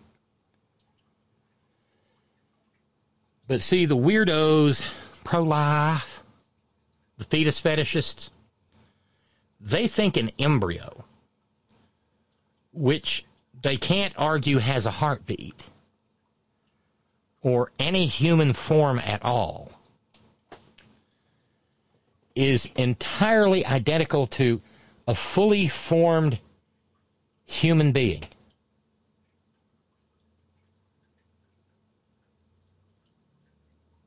You may recall all the way back to the reign of error of Dim Leader, when there was no small amount of barking and grunting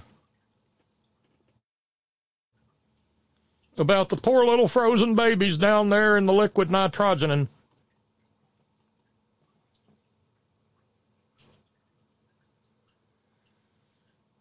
And so they want to make sure that couples who are desperate to have a child but cannot access in vitro fertilization. Some self-hating woman named Rebecca Parma, who is a senior legislative associate with Texas Right to Life, said, ultimately, we believe that all human life is valuable and deserves our legal protection from that beginning moment of fertilization, whether that occurs through normal means or through IVF. And so certainly we want those embryos who are created through the IVF process protected. Well, have them implanted in you, sugar. You know, you never see these pro-lifers running around, adopting babies. Line up, ladies. You poor self-hating things. Up on the table and into the stirrups. Get yourself implanted with 2 or 3. And then you can hate yourself when it's your fault if one of them doesn't take. Take lots of fertility drugs. No, they won't do that.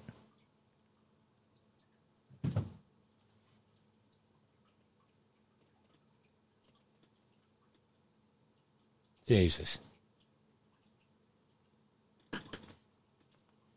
And, of course, now laws that, as Jezebel notes, the principal policy analyst for state issues at Guttmacher Institute, Elizabeth Nash, noted that 40 states, 40 out of 50, have laws about fetal homicide. And they're supposed to be a matter of criminal justice for people who are pregnant and are victims of crime that kills the baby they're carrying. Naturally, that's not really how it works anymore. It's used by the fetus fetishists to charge pregnant people with crimes. And then they'll, and those are available, potentially, to be used against fertility clinics.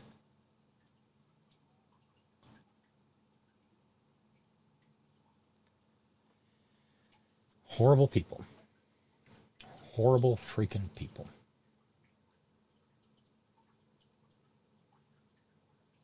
There's no let up. But since we're in Georgia, the folks over at Rolling Stone had an article about how Nitwit Nero's legal team went down to Georgia. Pettifoggers went down to Georgia. They were looking for an election to steal. Never mind. This was some of the doings of Squidney Powell. And they found a friendly election official and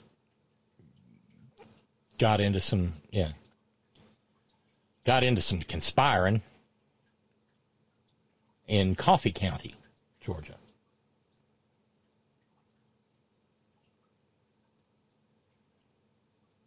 But it was more than just Coffee County. They were in Spalding County, where the election officials themselves were doing the bidding. And the report from Rolling Stone notes that they have seen emails and contracts that Spalding County election officials hatched a plan to illegally obtain data from voting machines, and a pair of maggots on the county election board, alongside the election supervisor, plotted to hire a third-party tech firm to copy data from voting machines, the election server, and even iPhones used by election staff.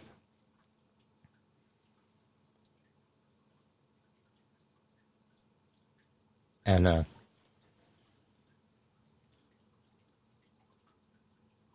well, there was some election fraud going on in 2020. Democrats and Joe Biden weren't doing it. The maggots were. We're just gonna keep finding out more and more. Yeah.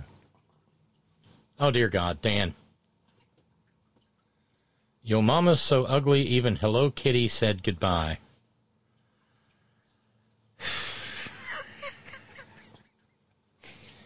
How do these things get started on this program?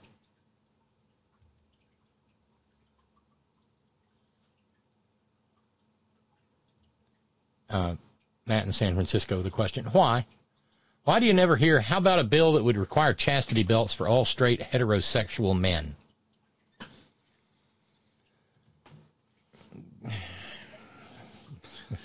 God. No Nut November's on the way, right? Oh, I wish I didn't know what these things were. Hey, thanks to Tom and Sunny San Rafael jumping in on Ralph's challenge. And, Thank you, George, in California. Thank you so much. Ralph's challenge has been met, and then some. So let's see. We're down to, I guess we'll call it 12:30. 12:30. And then there's Gino. Oh, my goodness, Gino. We're down to 9:30. Gino, thank you so much. I can't tell you. Oh, my heavens, thank you so much. $930 to go. Thank you for the have a show on me. So, let's see. Let's work this out. Well, you know what? Let's just say that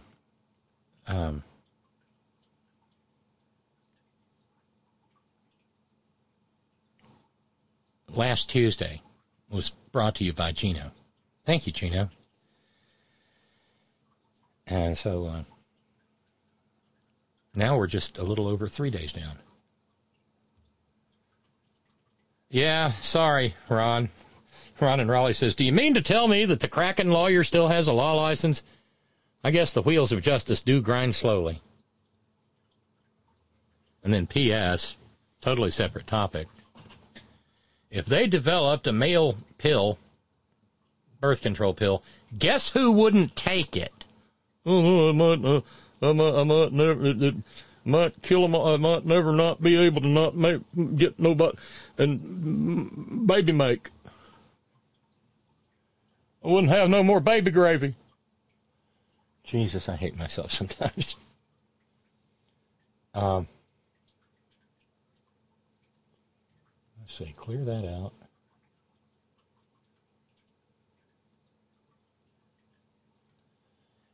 But if I'm feeling, or, you know, if I occasionally run across one of those things where I wish I could unsee what I've seen or unthink what I've thought or unlearn what I've learned, like the previous phrase. Well, in the Oath Keepers trial today, the prosecution team introduced into evidence messages between the Oath Keeper, Stuart Rhodes, shoot your eye out, kid, and he did, and his lawyer, Kelly Sorrell.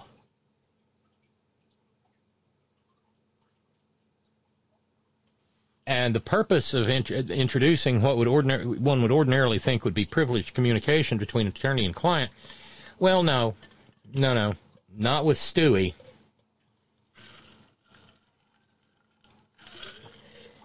In point of fact, they used the messages to point out the fact that Stewie and Kelly had a relationship that extended past anything that Blackstone or Cook or Justice Marshall or pretty much anybody else who's ever practiced law would see as an attorney-client relationship.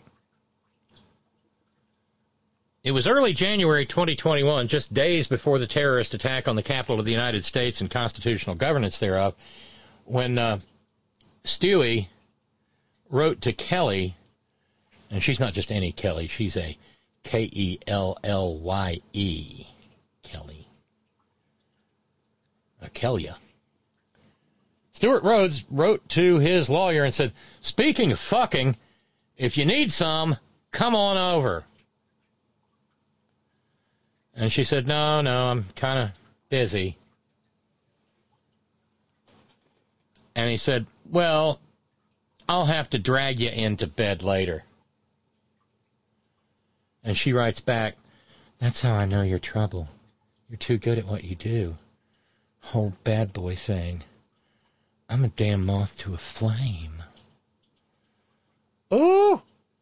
Well, the problem is Kelly's also charged with conspiracy to obstruct an official proceeding for what she was doing with the January 6th insurrection. Mm-hmm. So she'll be tried at some point, I guess, for conspiracy to obstruct an official proceeding, obstruction of official proceeding, obstruction of justice, and misdemeanor entering and remaining in a restricted building or grounds. But she's not facing seditious conspiracy.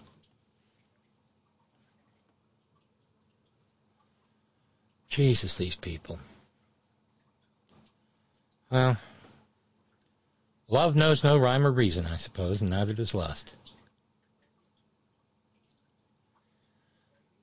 Randy Radar says, we're facing nuclear annihilation and we're focused on sex. Well, what do you want to talk about with the nuclear annihilation?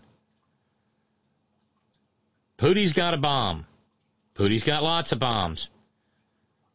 Putin may or may not be playing with a full deck, or might be a few sandwiches shy of a picnic.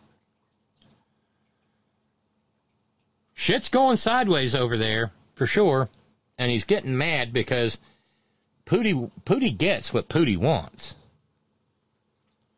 Until now. Yeah, what was it? I've got the story here. Oh, yeah. In the Belgorod region of Mother Russia, which borders Ukraine, an oil depot there is on fire because it got the shit shelled out of it on Saturday. Belgorod Regional Governor Vyacheslav Gladkov said, "We're getting bumped again.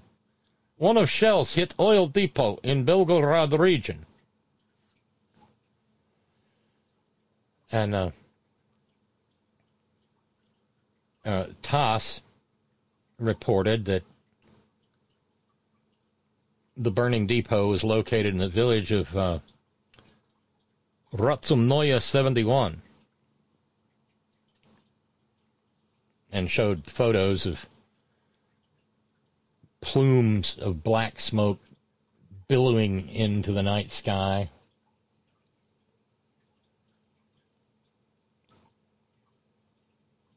Putin's shooting at their civilian infrastructure, so Ukraine is shooting back. And Belgorod has seen some fighting because of its proximity to Ukraine.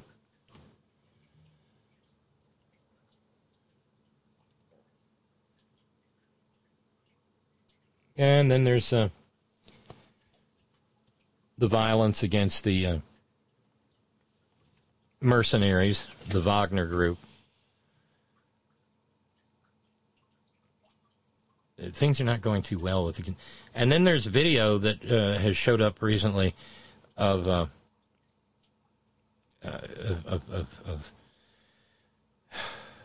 I guess members of the military of Mother Russia showing up and just conscripting construction workers. You come with us. You fight war.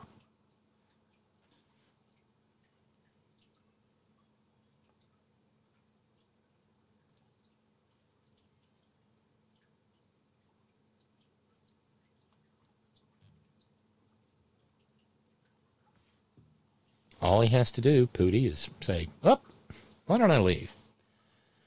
But you'd be surprised the number of people who are incurious enough or willing enough to be duped by the likes of Tulsi Gabbard and are moaning and groaning as if and to hear them tell it, we're fighting the war, American soldiers in body bag. No, we're doing it. No.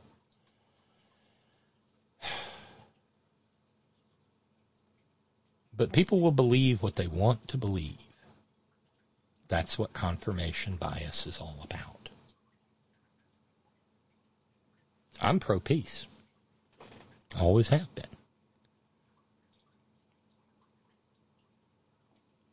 But I wonder what people would do if they actually were facing an invasion. Oh well, let's just give up and be genocided. Why not?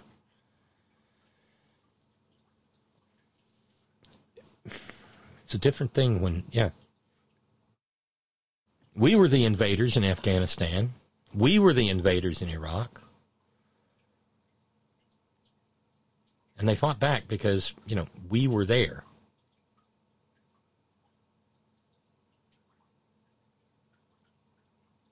I don't, these people who follow right-wing politics and run down the conspiracy theory rabbit hole. You Crow-Nazis!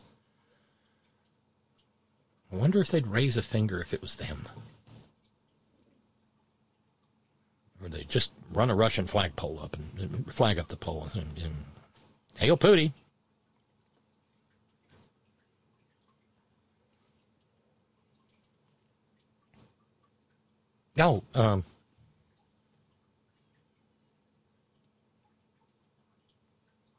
And now the man who became governor of Florida only with the help of real live, no kidding Nazis, the white supremacist Ron Monkey Up DeClantis, is now mad at Ukraine. And he found some time to talk trash on behalf of none other than the king of Mars, Elon Musk. Ukraine, Elon Musk positioned his satellites over Ukraine and gave them these things. So they've actually been using his devices to be able to defend their country. And I guess some of the people in the government were attacking Musk. And I'm just thinking to myself, like, he's doing this for free. Don't bite the hand that feeds you. Good Lord. I mean, have a little bit. So, but I think there was like kind of that kerfluffle, but he has provided that for them for free. And if you think about it, in a country that big, given what's going on, I mean, that's tens of millions of dollars that he's effectively donated. And so and the thing is with this, we didn't have to ask him. He basically said he was going to send relief. And so we appreciate that. And we appreciate so many others who have been involved and been helping the effort. We've got some of the greatest organizations that have been down here helping folks. And really from day one, I mean, it was almost like, you had to try to pry people away from here because so many people wanted to come help. So it was really, you've seen a lot of generosity of spirit, and you've seen a lot of people step up to help their fellow Floridian or even just their fellow American. And I know people from foreign countries have wanted to help just because that's just kind of the nature of it. So thanks to everybody who's been in. Yeah, him and that mouse in his pocket. But here's the thing. Since it's Ron Monkey Up DeClantis talking, there's some lying going on because he's a liar. And so when he says, poor little Elon's just doing that for free, and I guess there's some people mad at him. And I mean, no, like I said, Ron Monkey Up DeClantis is a liar, so he lies. Elon is getting paid. Boy, is Elon getting paid. But, Elon's got a fascist streak. We've known about it for a very long time. And so he's been doing some pissing and moaning lately.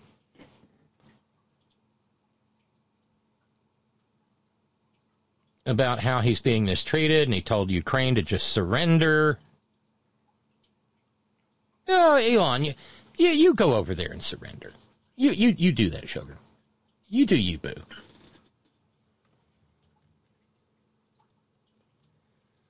God, these maggots.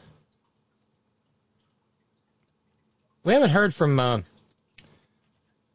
constitutional scholar and possible seditionist senator from Utah, Mike Lee.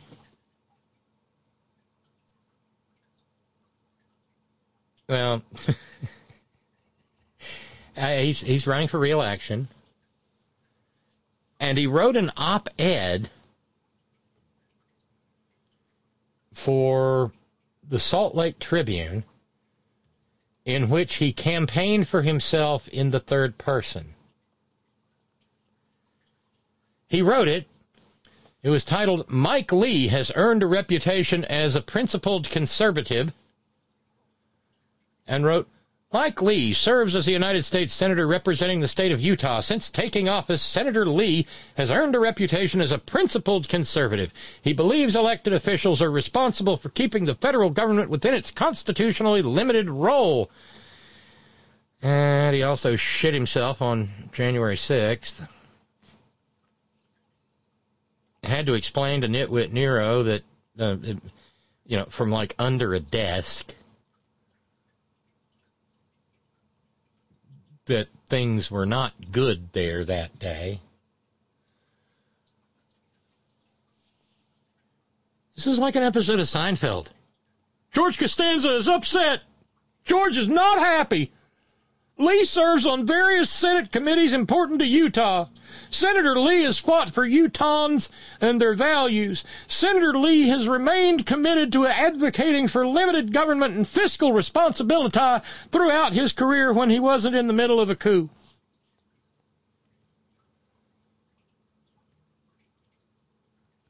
I love this. Mike Lee couldn't find anyone else to call him a principled conservative, so he called himself that in an entire op-ed that he authored himself. Unreal.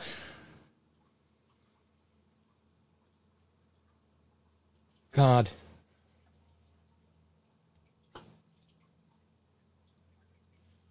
Yeah.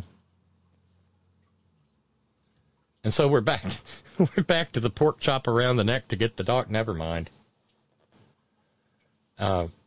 Yeah, this is the sumbitch, Ron and Raleigh says, of Monkey Up. When he was in the Congress, he voted no on relief for the Northeast after Hurricane Sandy. Fuck you, death sentence. And fuck you too, Elon. Maybe they could... Well, never mind.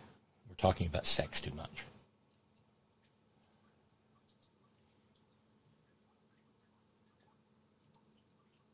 Oh, and I need to run over to the stress line. I hate to keep people waiting. We're into the third hour of the program.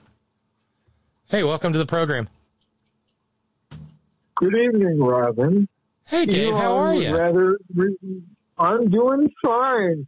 Now, you understand, of course, that the reason that people like Mike Lee and Monkey Up the Klansman and Donald the John Trump love Elon Musk is he can tell them how to set up an apartheid state like he had when he was a boy back in South Africa. So, yes. I think that is where Elon's little goose-stepping comes from, because, these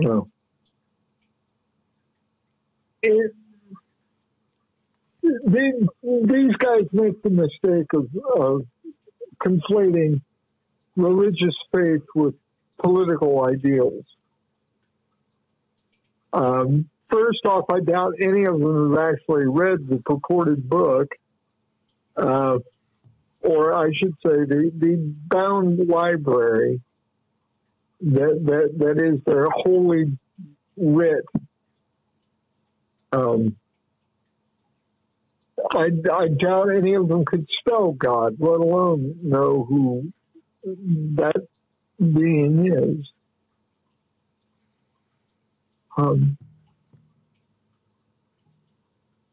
I heard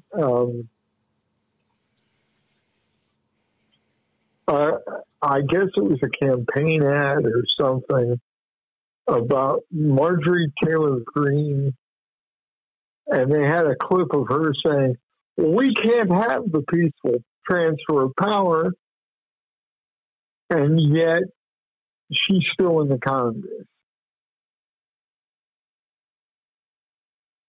Precisely. These people have all been said, yeah, we're willing to overthrow the government, Heil Donnie, and nobody does a damn thing. All I've got to say is, Merrick, it's time to charge the bastard. You've got more than enough counts to make it stick. Go for it. Perp walk his ass out of Mar-a-Lago ass or Bug Monster or wherever he happens to be hiding in his little self. Put him in a nice, secure facility. And you can save money by putting the Secret Service there to guard him. And then you can have your Bureau of Prison corrections officers watching the Secret Service, making sure they're not giving Donnie contraband, like phone calls that aren't monitored or something like that, you know. I think it's time. The nice thing about the January 6th committee subpoenaing him now is, regardless, and they've given him enough time to respond. So let's get that out of the way. There's more than enough time for him to respond to the subpoena. Oh yeah, but he'd rather litigate it all the way to the Supreme Court and hope against hope that the House and Senate go Republican, because at the same time, Dave, there's an article out there in the New York Times. They actually sat down, and the reporter must surely have lost IQ points in the process. Robert Draper, writing for the Times, interviewed Marginal Trailer Queen and said that she spoke in a flat, unemotional voice and said, "I think that to be the best Speaker of the House and to please the base, he's going to give me a lot of power and a lot of leeway.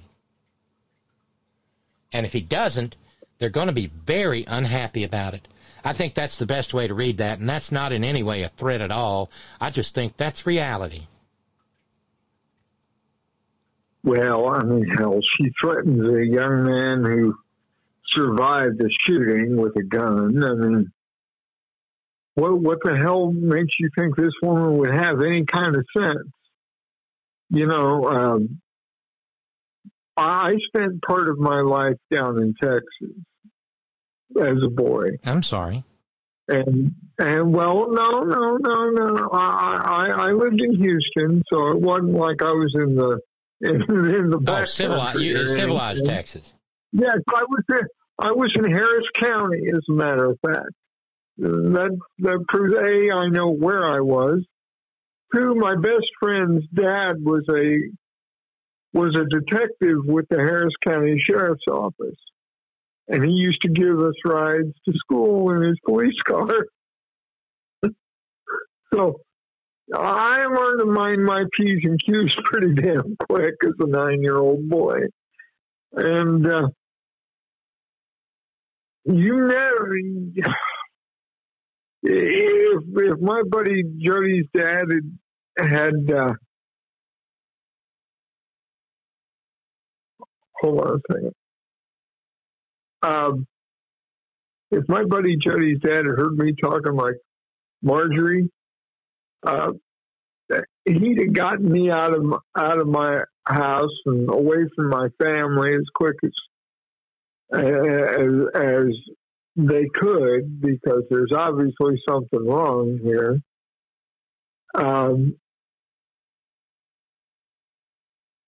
She's acting like a 2-year-old. And there's only one thing you do with a 2-year-old is throwing a temper tantrum like she is. We stick her in a corner. Unfortunately, in Georgia, they elect her to the Congress. God. I mean, really? And for all those times you hear them talk about them being real Americans and real patriots, I've got news for you. I've heard that language before, and it came from the 1920s. There might have been this little group you might have heard of called the Ku Klux Klan.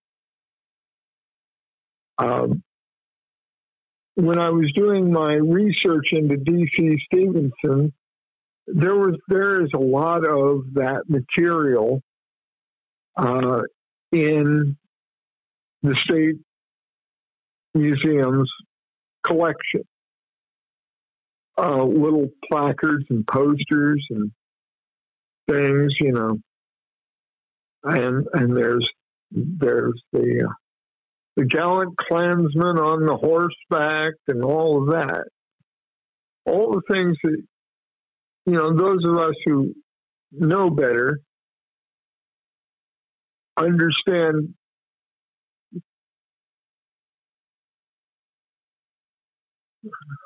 Hold on. Okay. I got to go. Christine's calling. Okay, tell Christine we love her, okay? All right, bye. All right, bye.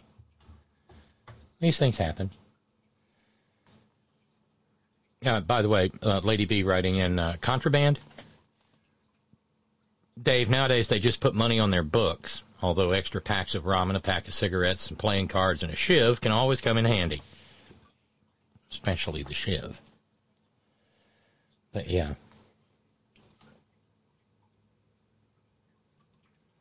And since we were talking last week about the bizarre behavior of the Secret Service, it just keeps getting weirder.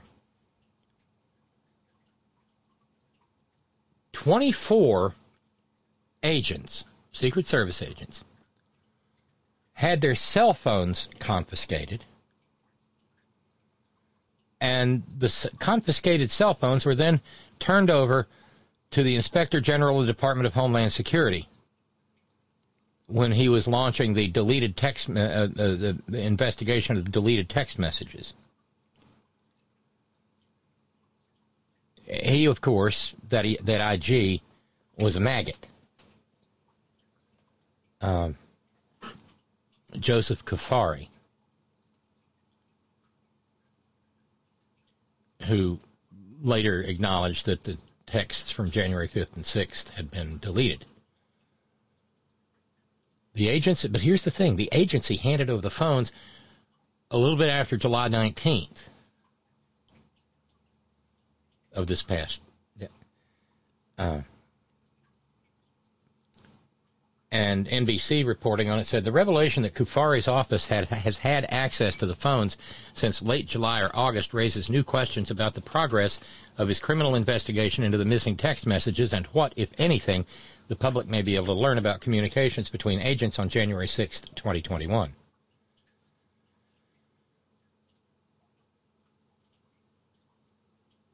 He apparently learned in December 2021 that the phones had been wiped and the messages deleted, but he stayed silent about that until July 2022.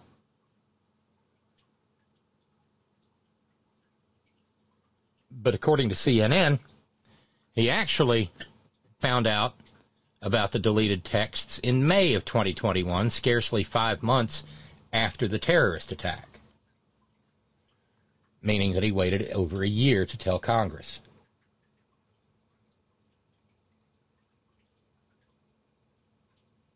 And even people in the Department of Homeland Security are imploring President Biden to sack Kufari.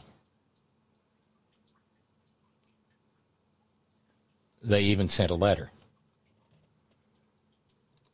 It's a hell of a letter. It reads, President Biden, the mission of DHS OIG is to provide independent oversight and promote excellence, integrity, and accountability within DHS. Our work ranges from southwest border immigration, cybersecurity, domestic terrorism, airport security, to emergency management. The results of our reviews and the recommendations we make affect the American people at every level. Therefore, the highest priorities of an Inspector General are integrity and independence. IG Kufari and his inner circle of senior leaders have fallen short in these areas time and time again. We need help. We can no longer be silent when faced with a continuous mismanagement of DHS OIG at its highest level.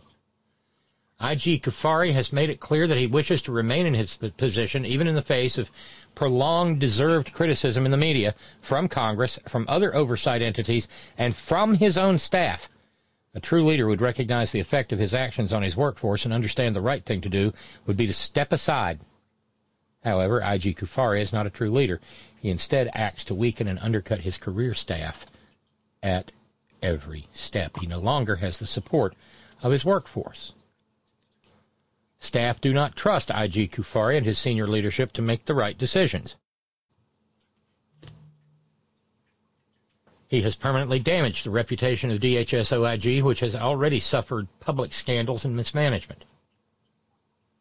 He has interfered with and weakened the ability of career staff to do their jobs. Jesus, this is looking like the list of grievances in the Declaration of Independence.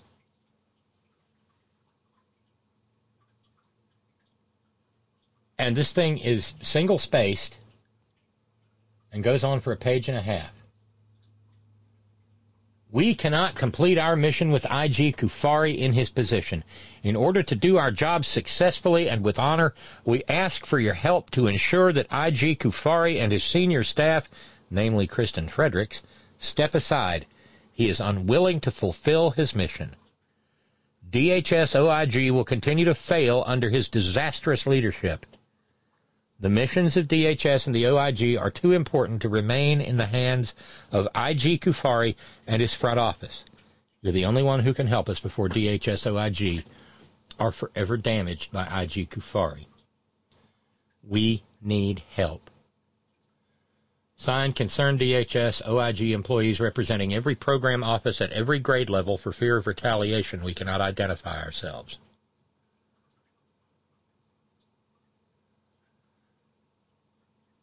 And they did everything in their possible to make in their power to make possible that this would get out and get seen. And if we can hang on to power on November 8th, as we must, we might have a couple more years to try to dig through all this shit, because it's going to take a couple of years to figure it all out. You know, this isn't the Warren Commission coming up with the magic bullet theory. At some point in time, this country will fall if we do not root out this maggot terrorist insurrection, root and branch, and impose consequences for the behavior in which they have engaged.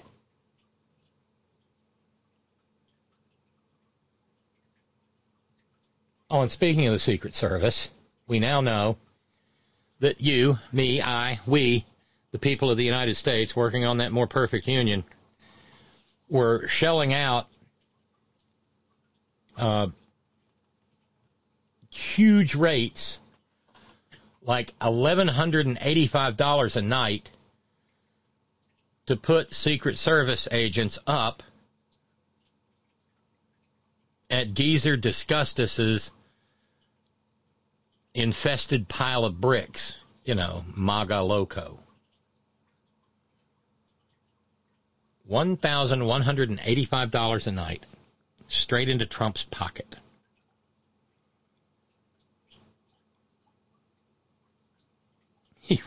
God, the grift never ends with him.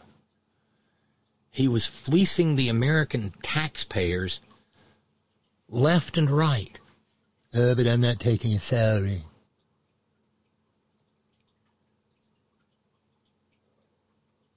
In total, taxpayers shelled out something on the order of $1.4 million to the Trump criminal organization. So Secret Service agents could stay on his properties.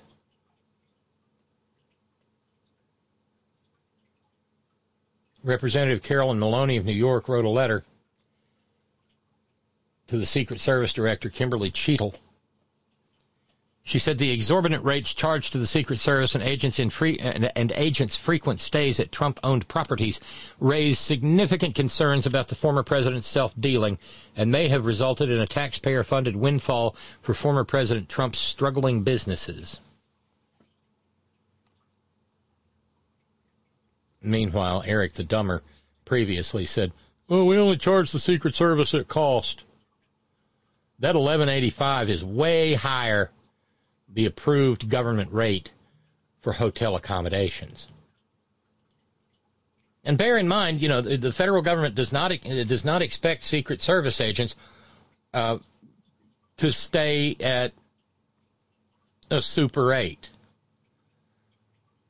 I always think of Jason Isbell singing "Don't Want to Die in a Super 8 Motel." Oh, they can be pretty nasty. I remember the one we stayed in Manassas when we were working on Appalachia Rising.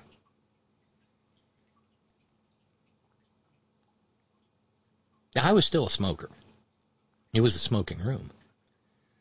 But I'm pretty sure tobacco wasn't what was getting smoked in there. I just the whole room just kind of had a bathtub meth lab vibe about it.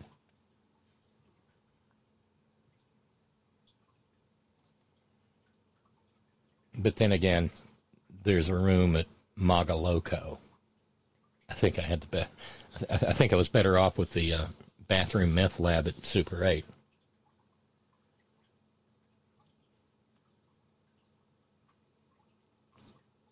And by the way, the documentary coming out, A Storm Foretold, about the end of the maggot reign and the run up to the terrorist attack of January 6th.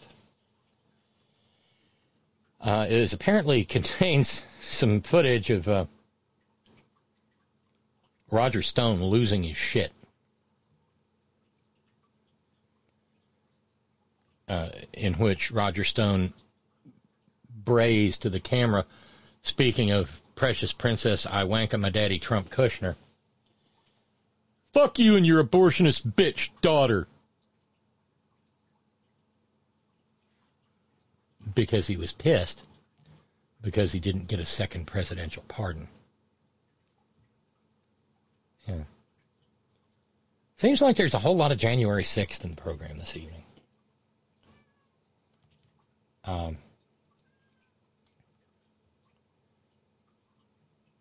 And here we go. Another maggot, another terrorist. 57-year-old Jeffrey McKellop.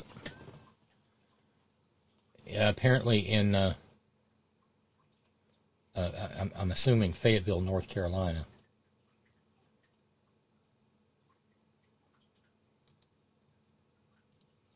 Pretty sure it's not Fayetteville, West Virginia, because we don't have a Fayetteville Observer.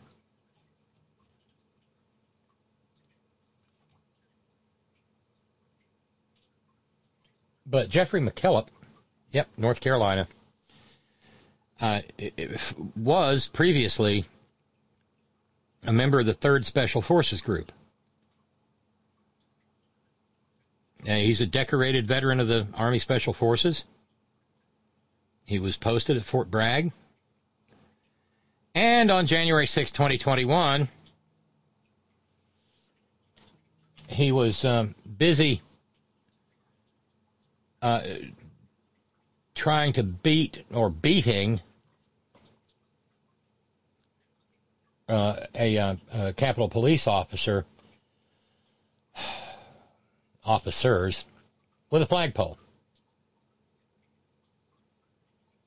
And so now he's got a motion before the court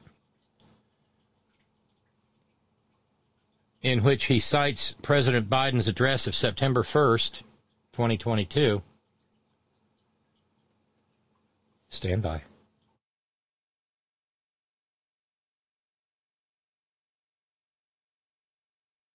And you'll recall that September 1st address was in Philly. And it's the one that caused the maggots to have yet another shit hemorrhage. Why is there a Marine? Because he's the President of the United States, and it's not a campaign event, dumbass. But on September 1st, President Biden said, MAGA Republicans represent an extremism that threatens the very foundations of our republic. And went on to say, MAGA Republicans, not every Republican, because you have to do that, not all Republicans. Not every Republican embraces their extreme ideology. They do not. The MAGA Republicans do not respect the Constitution. They do not believe in the rule of law. They look at the mob that stormed the United States Capitol on January 6th, brutally attacking law enforcement, not as insurrectionists who placed a dagger to the throat of our democracy, but they look at them as patriots. And so the aforementioned Jeffrey McKellop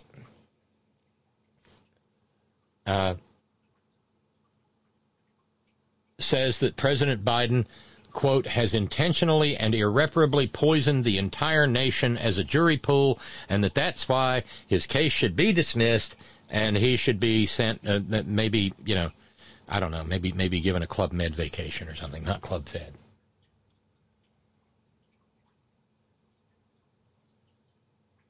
Now, he says that Biden ensured that Trump and the MAGA Republicans are a clear and present danger to our democracy. That Biden made the whole country believe that. But here's what he's trying to get out from under. This is some shit.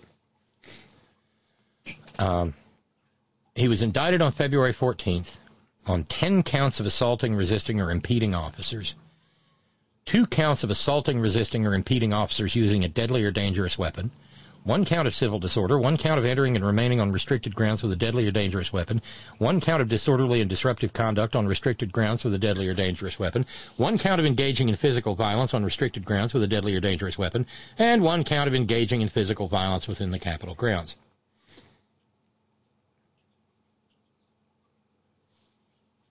He showed up on January 6th. He was one of those.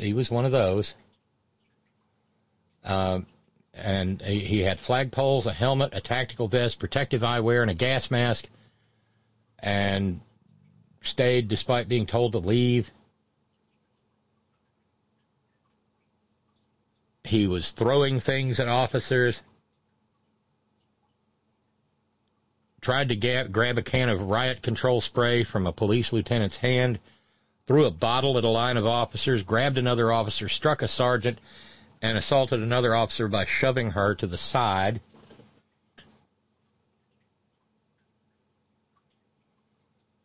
Apparently struck a police captain in the face and threw the flagpole as though it were a spear.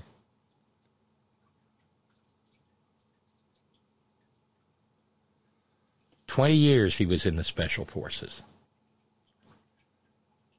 He retired from Fort Bragg in 2010.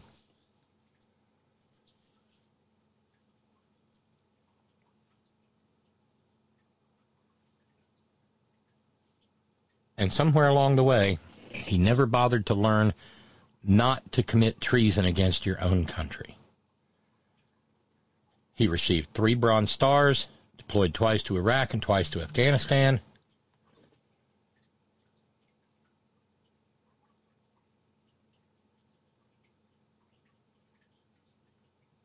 And they're arguing his character. The strength of Mr. McKillop's character is shown through his extensive and distinguished military service, his cooperation with the FBI as relates to his arrest, his lack of criminal record, his lack of involvement in organizing the riot, and his willingness to surrender himself and potential evidence.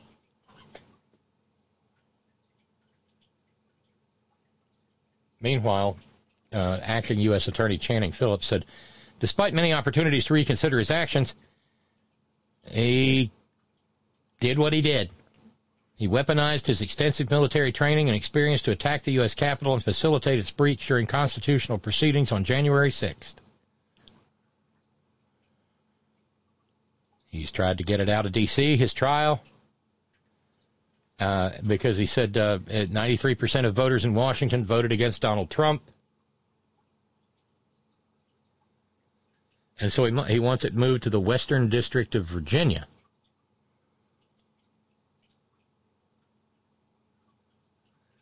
He claims in his motion, residents of Western Virginia have not been warned that domestic terrorists are threatening their hometown, nor is the area overrun by D.C. politics. You know, I remember when brown people were taken into custody by the United States, and we were told that it was not safe to try them anywhere in the U.S., and that they should just be forever imprisoned at Guantanamo. Have we got any open cells down there? Because it sounds like he might be dog whistling that some domestic terrorists might show up to try to help him or something. I don't know. The president's poisoning of the jury pool has obstructed the conduct of an impartial trial. The charges against the defendant should be dismissed. Oh, for pity's sakes.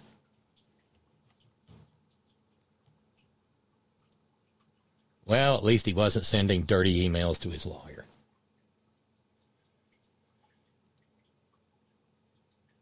I guess that's about as much as we can say. Lady B says, in regard to I.G. Kufari, just how much does Biden know about the people who work in his administration? Sorry, but the toothy grin and shrug of shoulders he gave to the media is bullshit. I'm standing by Biden for now, but if he has the power to fire Trump appointees and get rid of the corruption, why hasn't he done it yet? Does he consider them useful idiots?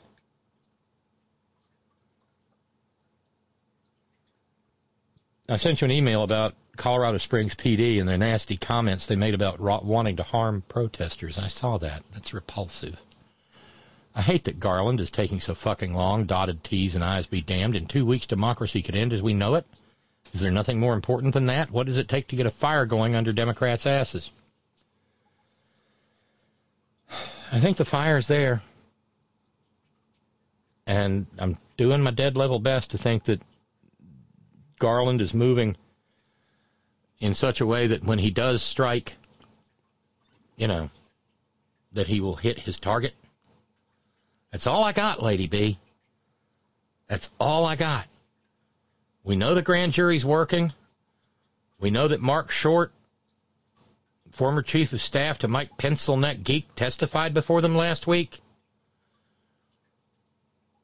And there's a lot of people who know a lot more law than I do who are saying that it's getting closer and closer to the end of the line.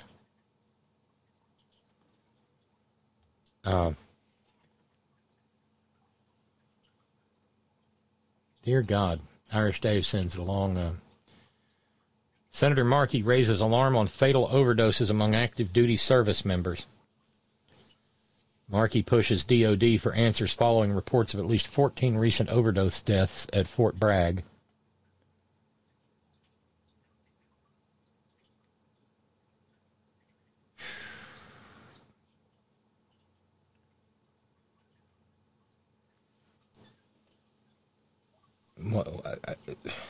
Terrifying. In the remaining time we have to the program, let's run back over to the stress line. Hey, welcome to the program.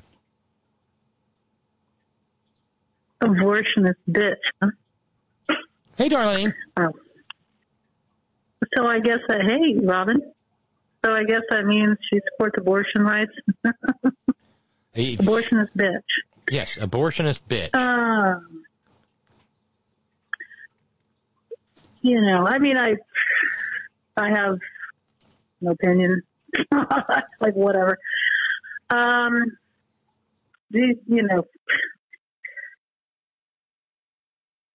least, I mean, Connecticut's trying to build some sort of a firewall. Should the Republicans take the House, because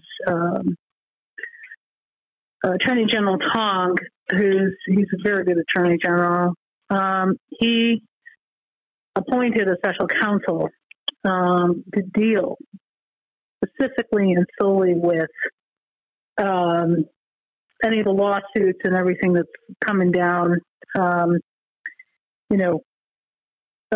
for trying to prevent women from having their privacy rights. So, the lawsuits that are coming and everything else. So they've got a special counsel that's dedicated solely to protecting a woman's privacy rights, her right to choose, her right to an abortion, or, people who can get pregnant. John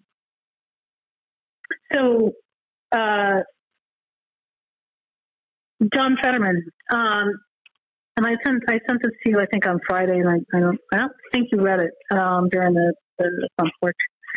But it's interesting, if John Fetterman can somehow manage to beat Mehmet Oz.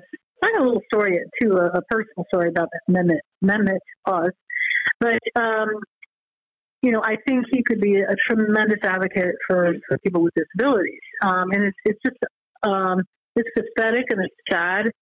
The discrimination being levied at someone who could, I don't know his prognosis, but he could feasibly fully recover from his stroke. It's very early in the game, and he seems like he's doing exceedingly well. And this is the year, I think it was, I want to say June or July, it might have been July, where Congress celebrated or commemorated, however you want to put it, I believe it's the 32nd anniversary of the signing of the ADA. And James Langevin, who I believe is the only person in Congress with a power wheelchair, oversaw the festivities there at in the Capitol building on Capitol Hill. And, Joe Biden, this was around the time that Joe Biden contracted COVID, so he couldn't go anywhere. He was in quarantine. But Joe Biden did give he was quote-unquote special guest virtually during the speeches and everything. And he said, we are going to celebrate this. Because when I'm better, we're going to celebrate this. And I'm thinking, yeah, right. But they did. He and Jill, they recently did a commemoration there at the White House for the ADA. And, I know it's rare, and nothing is ever absolute, but there are some good things that, I can't believe I'm saying this, but I'm going to say it. Republicans can do good things on occasion. It's not like a clock, that's right twice a day. It's, you have to really search and look pretty far and wide for it. But it was George Herbert Walker Bush that signed the ADA into law. Absolutely. And, I remember the fits that Rush Limbaugh threw about it. Probably. Oh yeah. Well, not probably. Definitely. So may those pineapples not hurt too little. So James Langevin actually had the opportunity, and then he was in Congress for, I think he's in his 22nd year, but he had an opportunity to personally thank George Herbert Walker Bush when, W there, I think, did a commemoration, and they invited James Langevin there, and he was able to personally thank him. He said, without this law, I never would have been able to get into Congress. I would not have been able to serve. So, sadly, and James Langevin is he's a representative for Rhode Island. He represents Warwick and a couple of other areas around Warwick. And there's David Cicilline, and then you have the two senators, Sheldon Whitehouse, and there's another gentleman who I can see his face, but I can't remember his name. But sadly, he's not running again. And, and he said, he says, look, it's been 22 years. It's just time. And this was during the commemoration festivities on Capitol Hill. He brought in, people, Steny Hoyer and Nancy Pelosi, and to give speeches. And he is the chair of the Disability Caucus there in Congress. So if John Fetterman wins, he could be a very important voice for people with disabilities. And I hope that he participates on the Disability Caucus. James Langevin asked Debbie Dingell if she would chair the caucus after, when he leaves. And she's thrilled. She seems able-bodied. I think this is in honor of her husband, because she said, her husband and his friends, they had mobility problems. And she's like in tears and really excited and just flattered at being asked by Langevin to chair this caucus. So I think she's going to do a great job. In spite of all of this, how far this country has to go, and this is the article that I sent you, James Langevin was denied. He was denied entry onto an airline. Yeah, I remember. I do remember seeing that. And it was because his power wheelchair, has a lithium battery, and he wanted to go. I think he was going to Italy. It was the Defense Department, because he does things with cyber and military. He sits on various committees for them. And he did actually call ahead to make sure his power wheelchair would be permitted on the flight, but he never got past the check-in counter. And basically, they refused him the flight because he's got the lithium batteries, which I guess are something relatively new in terms of the technology. Even when he brought the inventor of the wheelchair, oh, for I'm like, pity's sakes. wow, because his wheelchair, he brought the inventor to he brought them there to explain that this is safe. They said no. And they were wrong. The airline, Lufthansa, was wrong because the law did permit his type of wheelchair to go onto the flight. So they improperly denied him, and he was able to book a flight later because he was able to get one of the staffers to run back to Rhode Island, to his home in Rhode Island, and bring another chair, get him another chair that didn't have the lithium battery.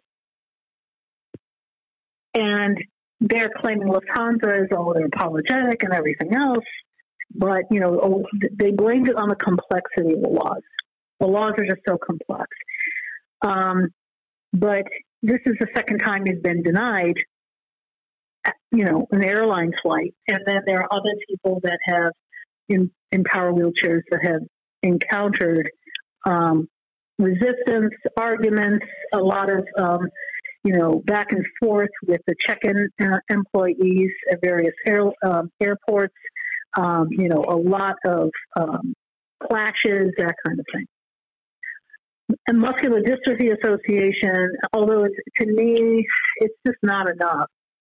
But they're trying to work with James Langevin and others to try to get the airline industry to permit people in power wheelchairs to actually board the planes in their wheelchairs. And of course, the airline industries are, no, this is costly.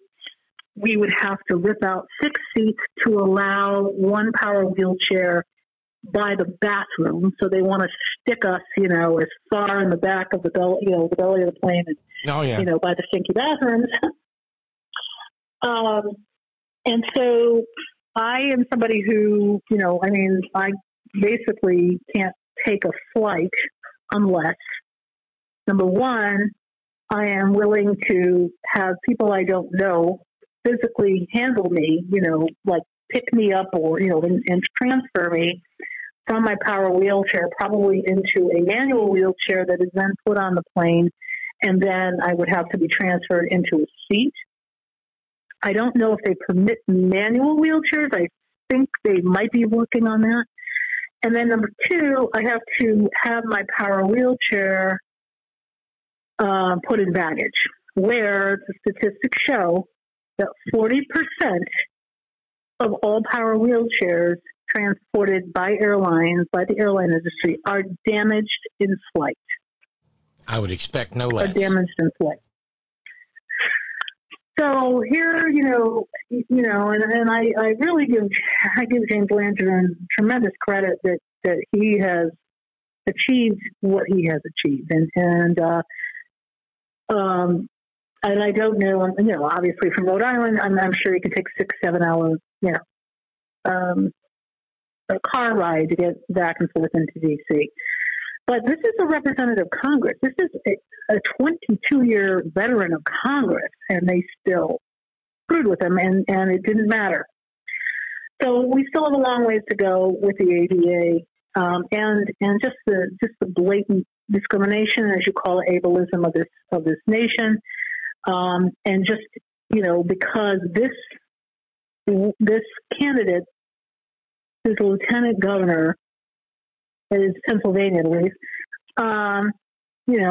had a debilitating or a partially debilitating stroke or temporarily debilitating stroke and is still recovering. And what he needs, captions or closed captions just to, are you kidding me?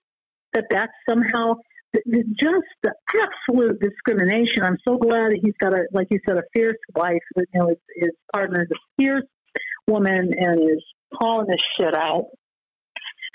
But yeah, and Darlene, I want to be clear. I don't want the reporter to like lose her job or anything. I want her to be taught.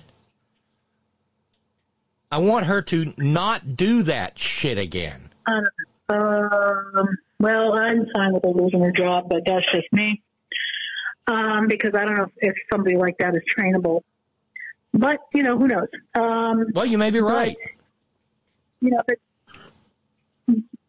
But we should be in the position where, I should be able to board the plane in the safety and comfort of my power wheelchair. I should be able to do that. I should be able, and you can strap the wheelchairs in, and you're good to go. And just the sense of independence. But to be worried about whether or not your wheelchair is going to function when you what if it's busted? What the hell do you do? Say you take a flight from Connecticut to California. Right. What do you do with a busted wheelchair? Well, the two behemoth wheelchair repair corporations in this country, because capitalism, it's just all an insurance scam. I'm still waiting for my wheelchair to be fixed, my primary wheelchair. Oh, my God. Has not yet been fixed. We're going over 1 month. I complained and said I was going to complain to my congressmen and women, and whoever it was I spoke with, and I've documented it, but I'm so afraid of retaliation, I'm not going to say anything until after I get the critical part to repair and the wheelchair is repaired. Basically, I said I'm going to complain to my my congressional representatives about this. She goes, "Oh, we have our representatives all over Congress. Oh, what they know shitty our thing mission. to say. We have their ear. We have their ear." And then I said, your company is a behemoth. Yes, that's right. We are a big company. She eventually hung up on me. She just hung up on me. You don't treat your customers that way just because they're calling out, and they've made a decision that it takes 69 days for a repair like this to happen. Last I checked, I was a third of the way through. Like, why 69 days? And I said, they've ordered the parts, and the only reason is because I've been living in hell. But I've heard nothing since then. And I guess it's because why? Insurance, which I already know my insurance is not going to cover it. So I've got to pay for this out of pocket. But say, I was misinformed by the salesman. Oh, yeah, sure. I said, if I take a flight somewhere and the wheelchair's repair is damaged, I can call New Motion. You have emergency services. Oh, yeah. No, they don't. They don't have emergency services. There's USA Seating. Can't remember what it's called, USA Seating and something else, and New Motion. New Motion is buying up as much of USA Seating as they can. They're basically becoming, they are monopolizing. It's a monopoly. But this is a service, and they've made it into a for-profit enterprise. So, when my wheelchair crapped out, they didn't ask me, do you have a spare? Are you going to be okay? Can we offer you something? Nothing. Thank goodness I had a spare because the salesman gave me one because I had so much trouble with the first chair that had to be returned. Thank goodness. And if this chair craps out, I have to call. I don't know what I'm going to do. I am in an emergency. We're talking calling the fire department. Like, I would be in serious trouble. And I questioned this bitch that hung up on me. I said, what about, most of our customers have a spare. They had a spare wheelchair. Then I'm like, you didn't ask me if I had one. You're assuming we have one, but there's no emergency services. So if I take a flight and the wheelchair is damaged by the airline industry, I can't get it repaired. How the hell what do I do? There's no emergency services. There's no emergency repair. There's nothing. This is a massive, massive gap in services to people who critically need this. It's like, a person who needs an oxygen tank or what have you. There are people in Florida. There was a couple. Both of them were on oxygen. They died because there was no power. Jesus. So, I get a little pissed I do. I get a little aggravated, when I hear Elizabeth Warren and Joe Biden say, I'm a capitalist, I'm a capitalist, I'm a capitalist. Not everything should be capitalized. And this is one of these situations. So it's frustrating. If this chair busts, I'm in trouble. I've been trying to avoid, I learned an awful lot from the technician, which they don't tell you anything when you sell these wheelchairs to you. The salesman, they don't tell you anything. But I'm probably lucky that the actuator on the first chair lasted as long as it did, because I was pounding on it without really knowing that I was. And he said, well, here's what you need to know. Boom, boom, boom. And I'm like, that would have been good to know a year and a half ago. Now I know. And I have to go get I still have to get, that's the wheelchair, by the way, the one that's busted that I used to drive. And, so the van. Oh, no. So like there's multiple, there's multiple layers of screwed involved here. Exactly. And another sad one is I'm probably losing my mother as we speak. And I've been able to see her in 2 years. And we're trying to fight so hard to get her to just, but I could see the look in her eyes when she wanted to FaceTime with me. I have not been able to be in the same room with her physically in 2 years. And now she's probably not going to make it. So this stuff is just, and I'm trying not to blame myself. I'm trying not to get angry and blame the state. I'm trying to be as forward-looking and positive as I possibly can. But let me tell you something. It is not easy being a person with a disability in this nation, even when you want to contribute. And it took me all fucking Saturday, but I did it. I said, I'm going to do it. The FSHD Society had us, they said, can you fill out a survey about what the costs are for a person like you, with a disability? What are the costs? And it was a very arduous survey. It would be arduous for somebody who doesn't have a disability.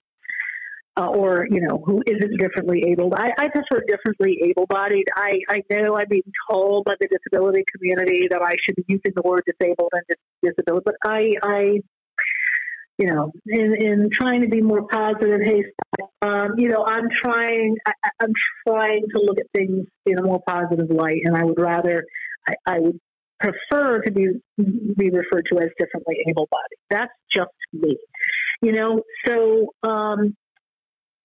the amount of money, when I really, they wanted to know, home, all of the modifications that are still ongoing. So I really just laid it all bare, and I said, here, I'm going to fill this thing out and let them know, because, maybe that can help us with legislation going forward. We'll see. And to me, it's a bit mind-blowing, FDR, which is why I'm kind of a fangirl. And, even though all presidents are imperfect, and he did some really awful things with Japanese Americans during World War II. So I'm not going to, I'm not going to hide that. I'm not going to say that that's something to be overlooked. It should not be. But it's just mind blowing to me that FDR, who may not have been suffering from polio, was able to be president of the United States. In a wheelchair. And there is a I can't remember the author's name, but I can easily get that. But he wrote a book called FDR's Exquisite Deception, or Excellent Deception. And this individual was tasked with, and I think it'd be a fascinating read, but he was tasked with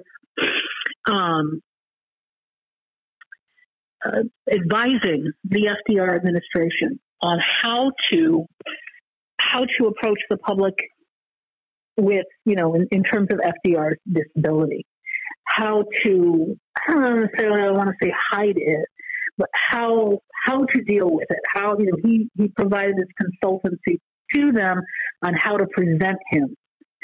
And, most of the time you see FDR, he's sitting in cars, and every once in a rare instance, you'll see him, his son is helping him stand up on a balcony at the back, the rear side of the White House and things like that.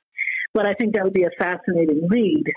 And to me, it's just remarkable. It's just remarkable that at that time in the 30s, you know, he was, people didn't seem to mind that he had this disability. And this was somebody who, you know, when he was a vigorous young man when he was governor of New York, just bounding up the steps, the Capitol steps in New York, Albany. So I just wanted to mention that. And the other thing that I heard, and I know you got a little disturbing, a lot disturbing, was CBS this morning. They said, and this does echo your frustrations during the presidential election, is the fact that they're seeing that voters under 30 are not turning out. They feel there's no reason to. Isn't that the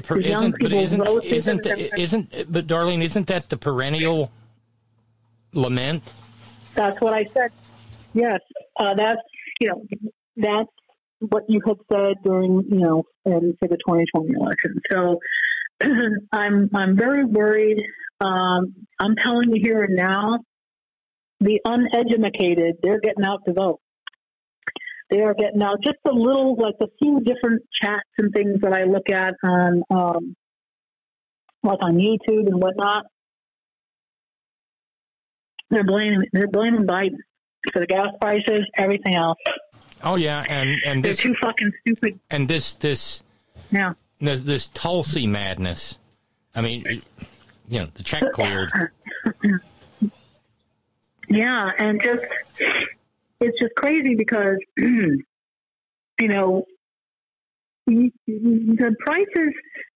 prices will they will turn around. Our rights won't. That's a much more difficult battle. And we all know if Republicans take the House and or the Senate, if they take the House, and it sounds like they could get it, I mean, it's going to be a zoo. All I can say is thank goodness Biden is there to veto, a national ban. So we've got him at least for a couple of years, unless they successfully. I know the kind of bills that are going to come out of that House. Job one will be impeaching Joe Biden. For what, I do not know. But that's going to be job one, and when they tell you who they are, believe them the first time. Basically, Marginal Trailer Queen, who is one of the biggest fundraisers and has no corporate stuff. It's all just, the small dollar business. She's got the leverage. I hate to say it, but she does. And I also hate to say it, but she's going to win. She's going to win re-election. Yes, she is, because she's a victim. She was the one that was there, and she's no insurrectionist. She was the one that was a victim there that day. Oh, always. By the way, I wanted to share with you. Yeah. I wanted to share with you. You got a note from Lady B. Subject line, Darlene. I'm so sorry to hear about your mom. Sincere positive thoughts and prayers, and I mean that. Your mom couldn't ask for a more courageous, strong, and independent daughter. You put us able-bodied folks to shame. She's proud, Darlene. We're proud. Baby, you will get through this. Let us help you. Let us shower you with love. Lady B. Thank you. Very kind. Oh, geez. We all know this day comes. But I didn't think it would happen this soon. And, but I appreciate that. And, if we all lived to be 1,000 years when it finally came, it would be too soon. That is true. And I agree with her. I think, I wonder sometimes Joe Biden, he moves a little too slow. It's like, we've talked about this, Elie Mystal has said that Joe Biden's an institutionalist, and you and I had discussed that. He's an institutionalist, and there are times where he just moves too slow. It's just sometimes what's the line? Takes him a while. What's the line from that Casey Kasem outtake? Ponderous, man, ponderous. yeah. Hurry up with the ponderousness. But thank you very much, Lady B. That really makes me. My dad said that to me today. He said, "We're so proud of you. I don't, please know this." And he's 87, and I feel so bad because this is a terrible decision that we might have to make. And but it's just it's just in the hospital. It's horrible. She was subjected to abuse by one of the overnight watchers, so we're dealing with that. Have we lawyered up? I mean, I'm sorry, I don't mean this to be callous. Have you lawyered up? Not yet. We're looking to see what the hospital will do. But I can, because I talked to my brother and we're trying to figure this out. And I said, look, I really think this needs to be reported to the police because this is not only assault, it's a battery. And I said, I think we need, and he goes, well, let's take it one step at a time and see what the hospital does first. And I said, well, I don't trust the hospital. It's a hospital that they're not fighting with us. They're basically, she's been there 2 weeks and they're like, we're trying everything. And we said, treat us as if we were the president of the United States, that orange turd, basically. When they'll do everything to save his life. You know what I mean? And he's not worth a single gray hair on my mother's head. And that's one of the things about this country. It's just so the priorities are messed up. But I don't have to tell you that. And they're going to go after. They're going to go after Social Security. They're going to go after everything. They're going to take away all the safety nets. And for these idiots to even think that they're going to be better off with Republicans, one of the things I realized is that not only are they racist, but they're exactly like him. They're children.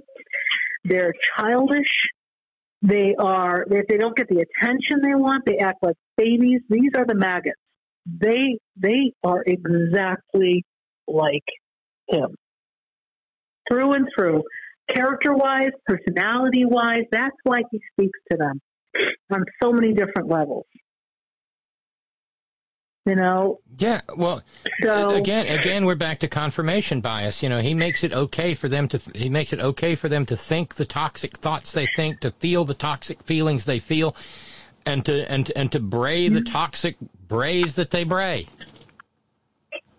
Yeah. He is one stop shopping, hate enabling. And we know, even though he supposedly was put in the best, quote unquote, best schools for getting an education, he had other people taking this test. He's not educated, but he's. You don't need to be educated to be highly manipulative and very, very smart and good at manipulation, which he is.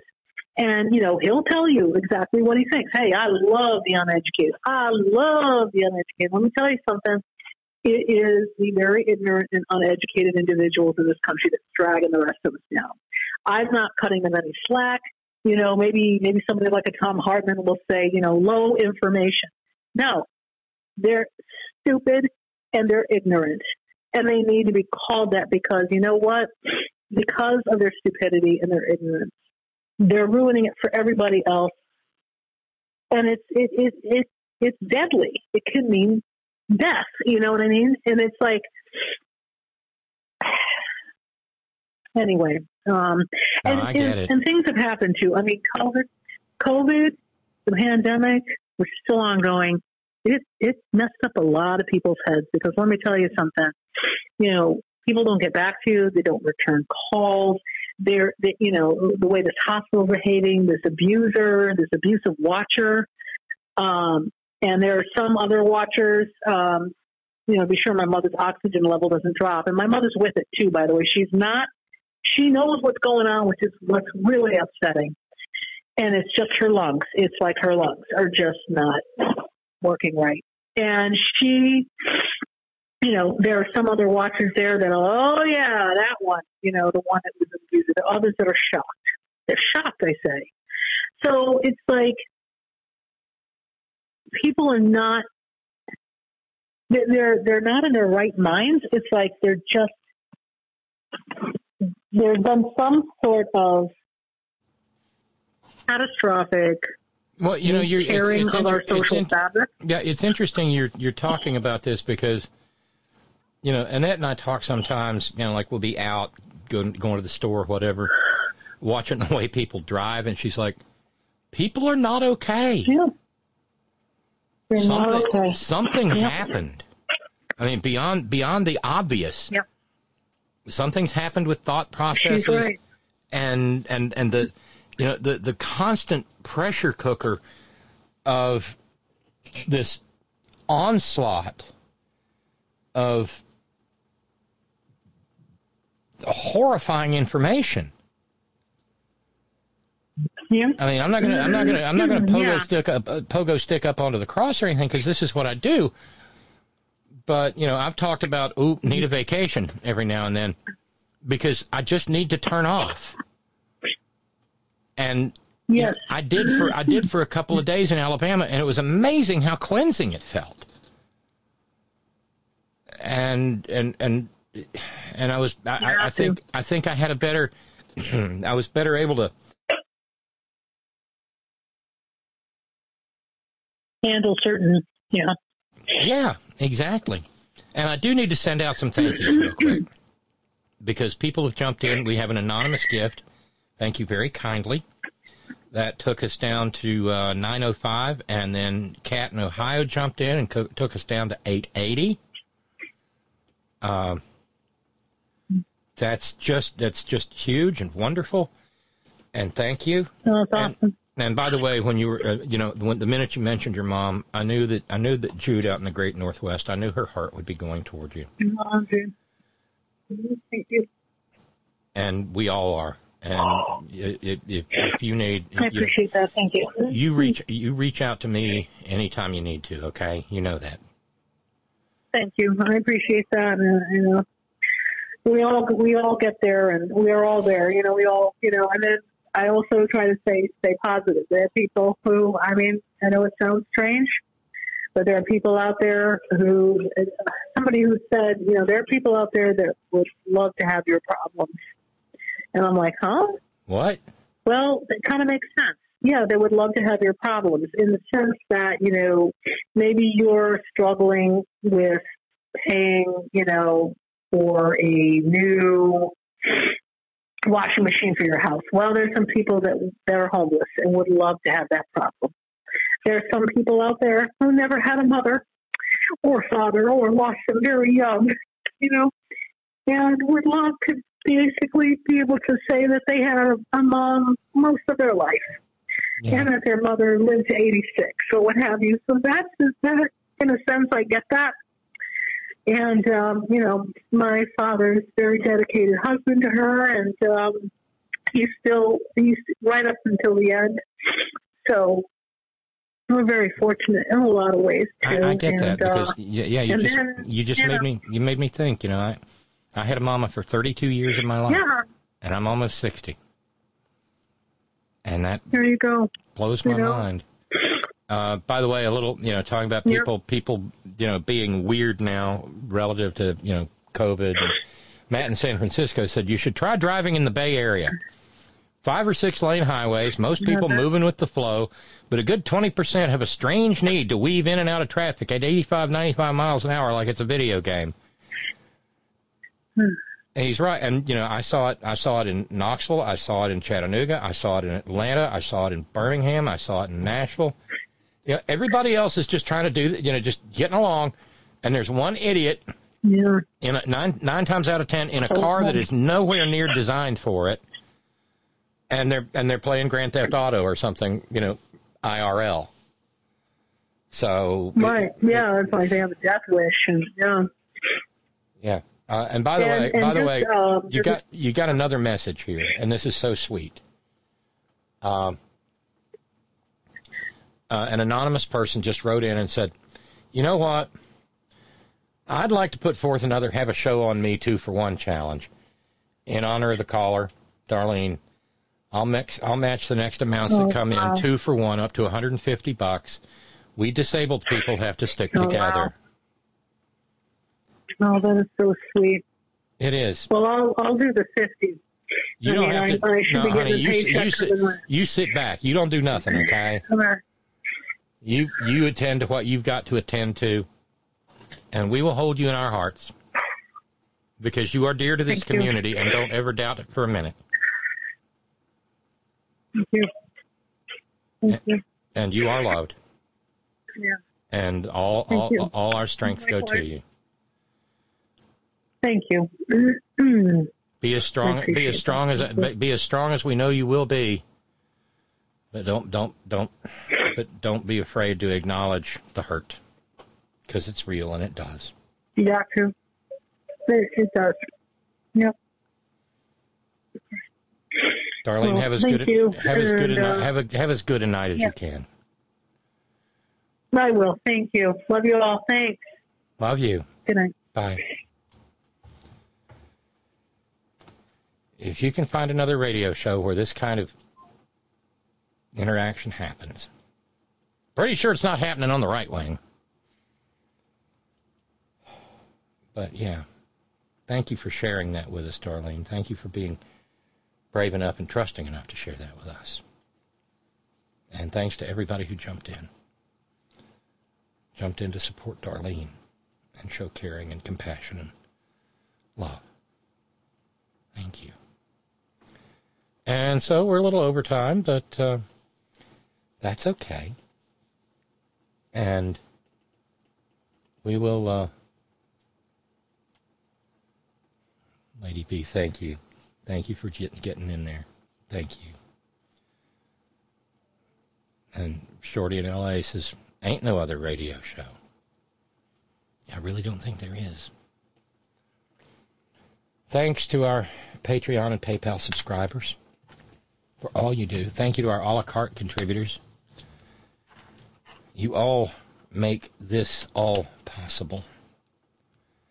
Thanks to each and every one of you who shares your precious finite time engaging in this program in whatever manner you so choose. Thanks to our all-volunteer staff. Thank you so much.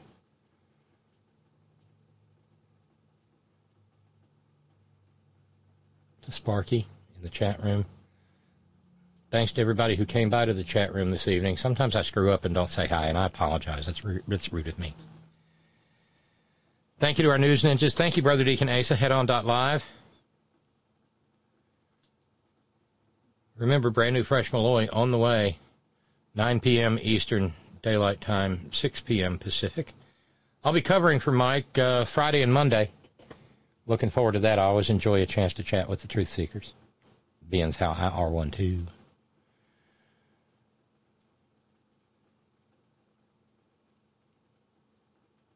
Thank you, John Fox in Australia. Thank you, Ben Birch, WhiteRoseSociety.org. Thanks to the hardest working, bravest people I know, the folks at Coal River Mountain Watch at CRMW.net. Featured on NPR this evening, I found out earlier from a couple of sources. I got to go listen to that. Just found out over the weekend there's a massive coal operation basically slated for my backyard. Damn. Please reach out in the remainder of this Congress. Let's make a good showing at the end. Ask your elected member of the House to co-sponsor H.R. 2073, the Appalachian Communities Health Emergency Act. It really is the best and only hope Appalachia has of a future. Stay safe. Get your booster. Damn it, I'm going to get mine. I don't know why I'm blocking like this. But I got to go get mine. And wear your mask, wash your hands, don't touch your face, use your hand sanitizer, maintain your social distance where it is at all possible to so do. And, of course, if some marginal trailer queen comes wandering toward you down the sidewalk saying, if they don't give me power, they're not going to like it. Wrong accent, I know. Well, avoid her like the plague, because she is. And always, always, always. Gina, it's all for you. Later.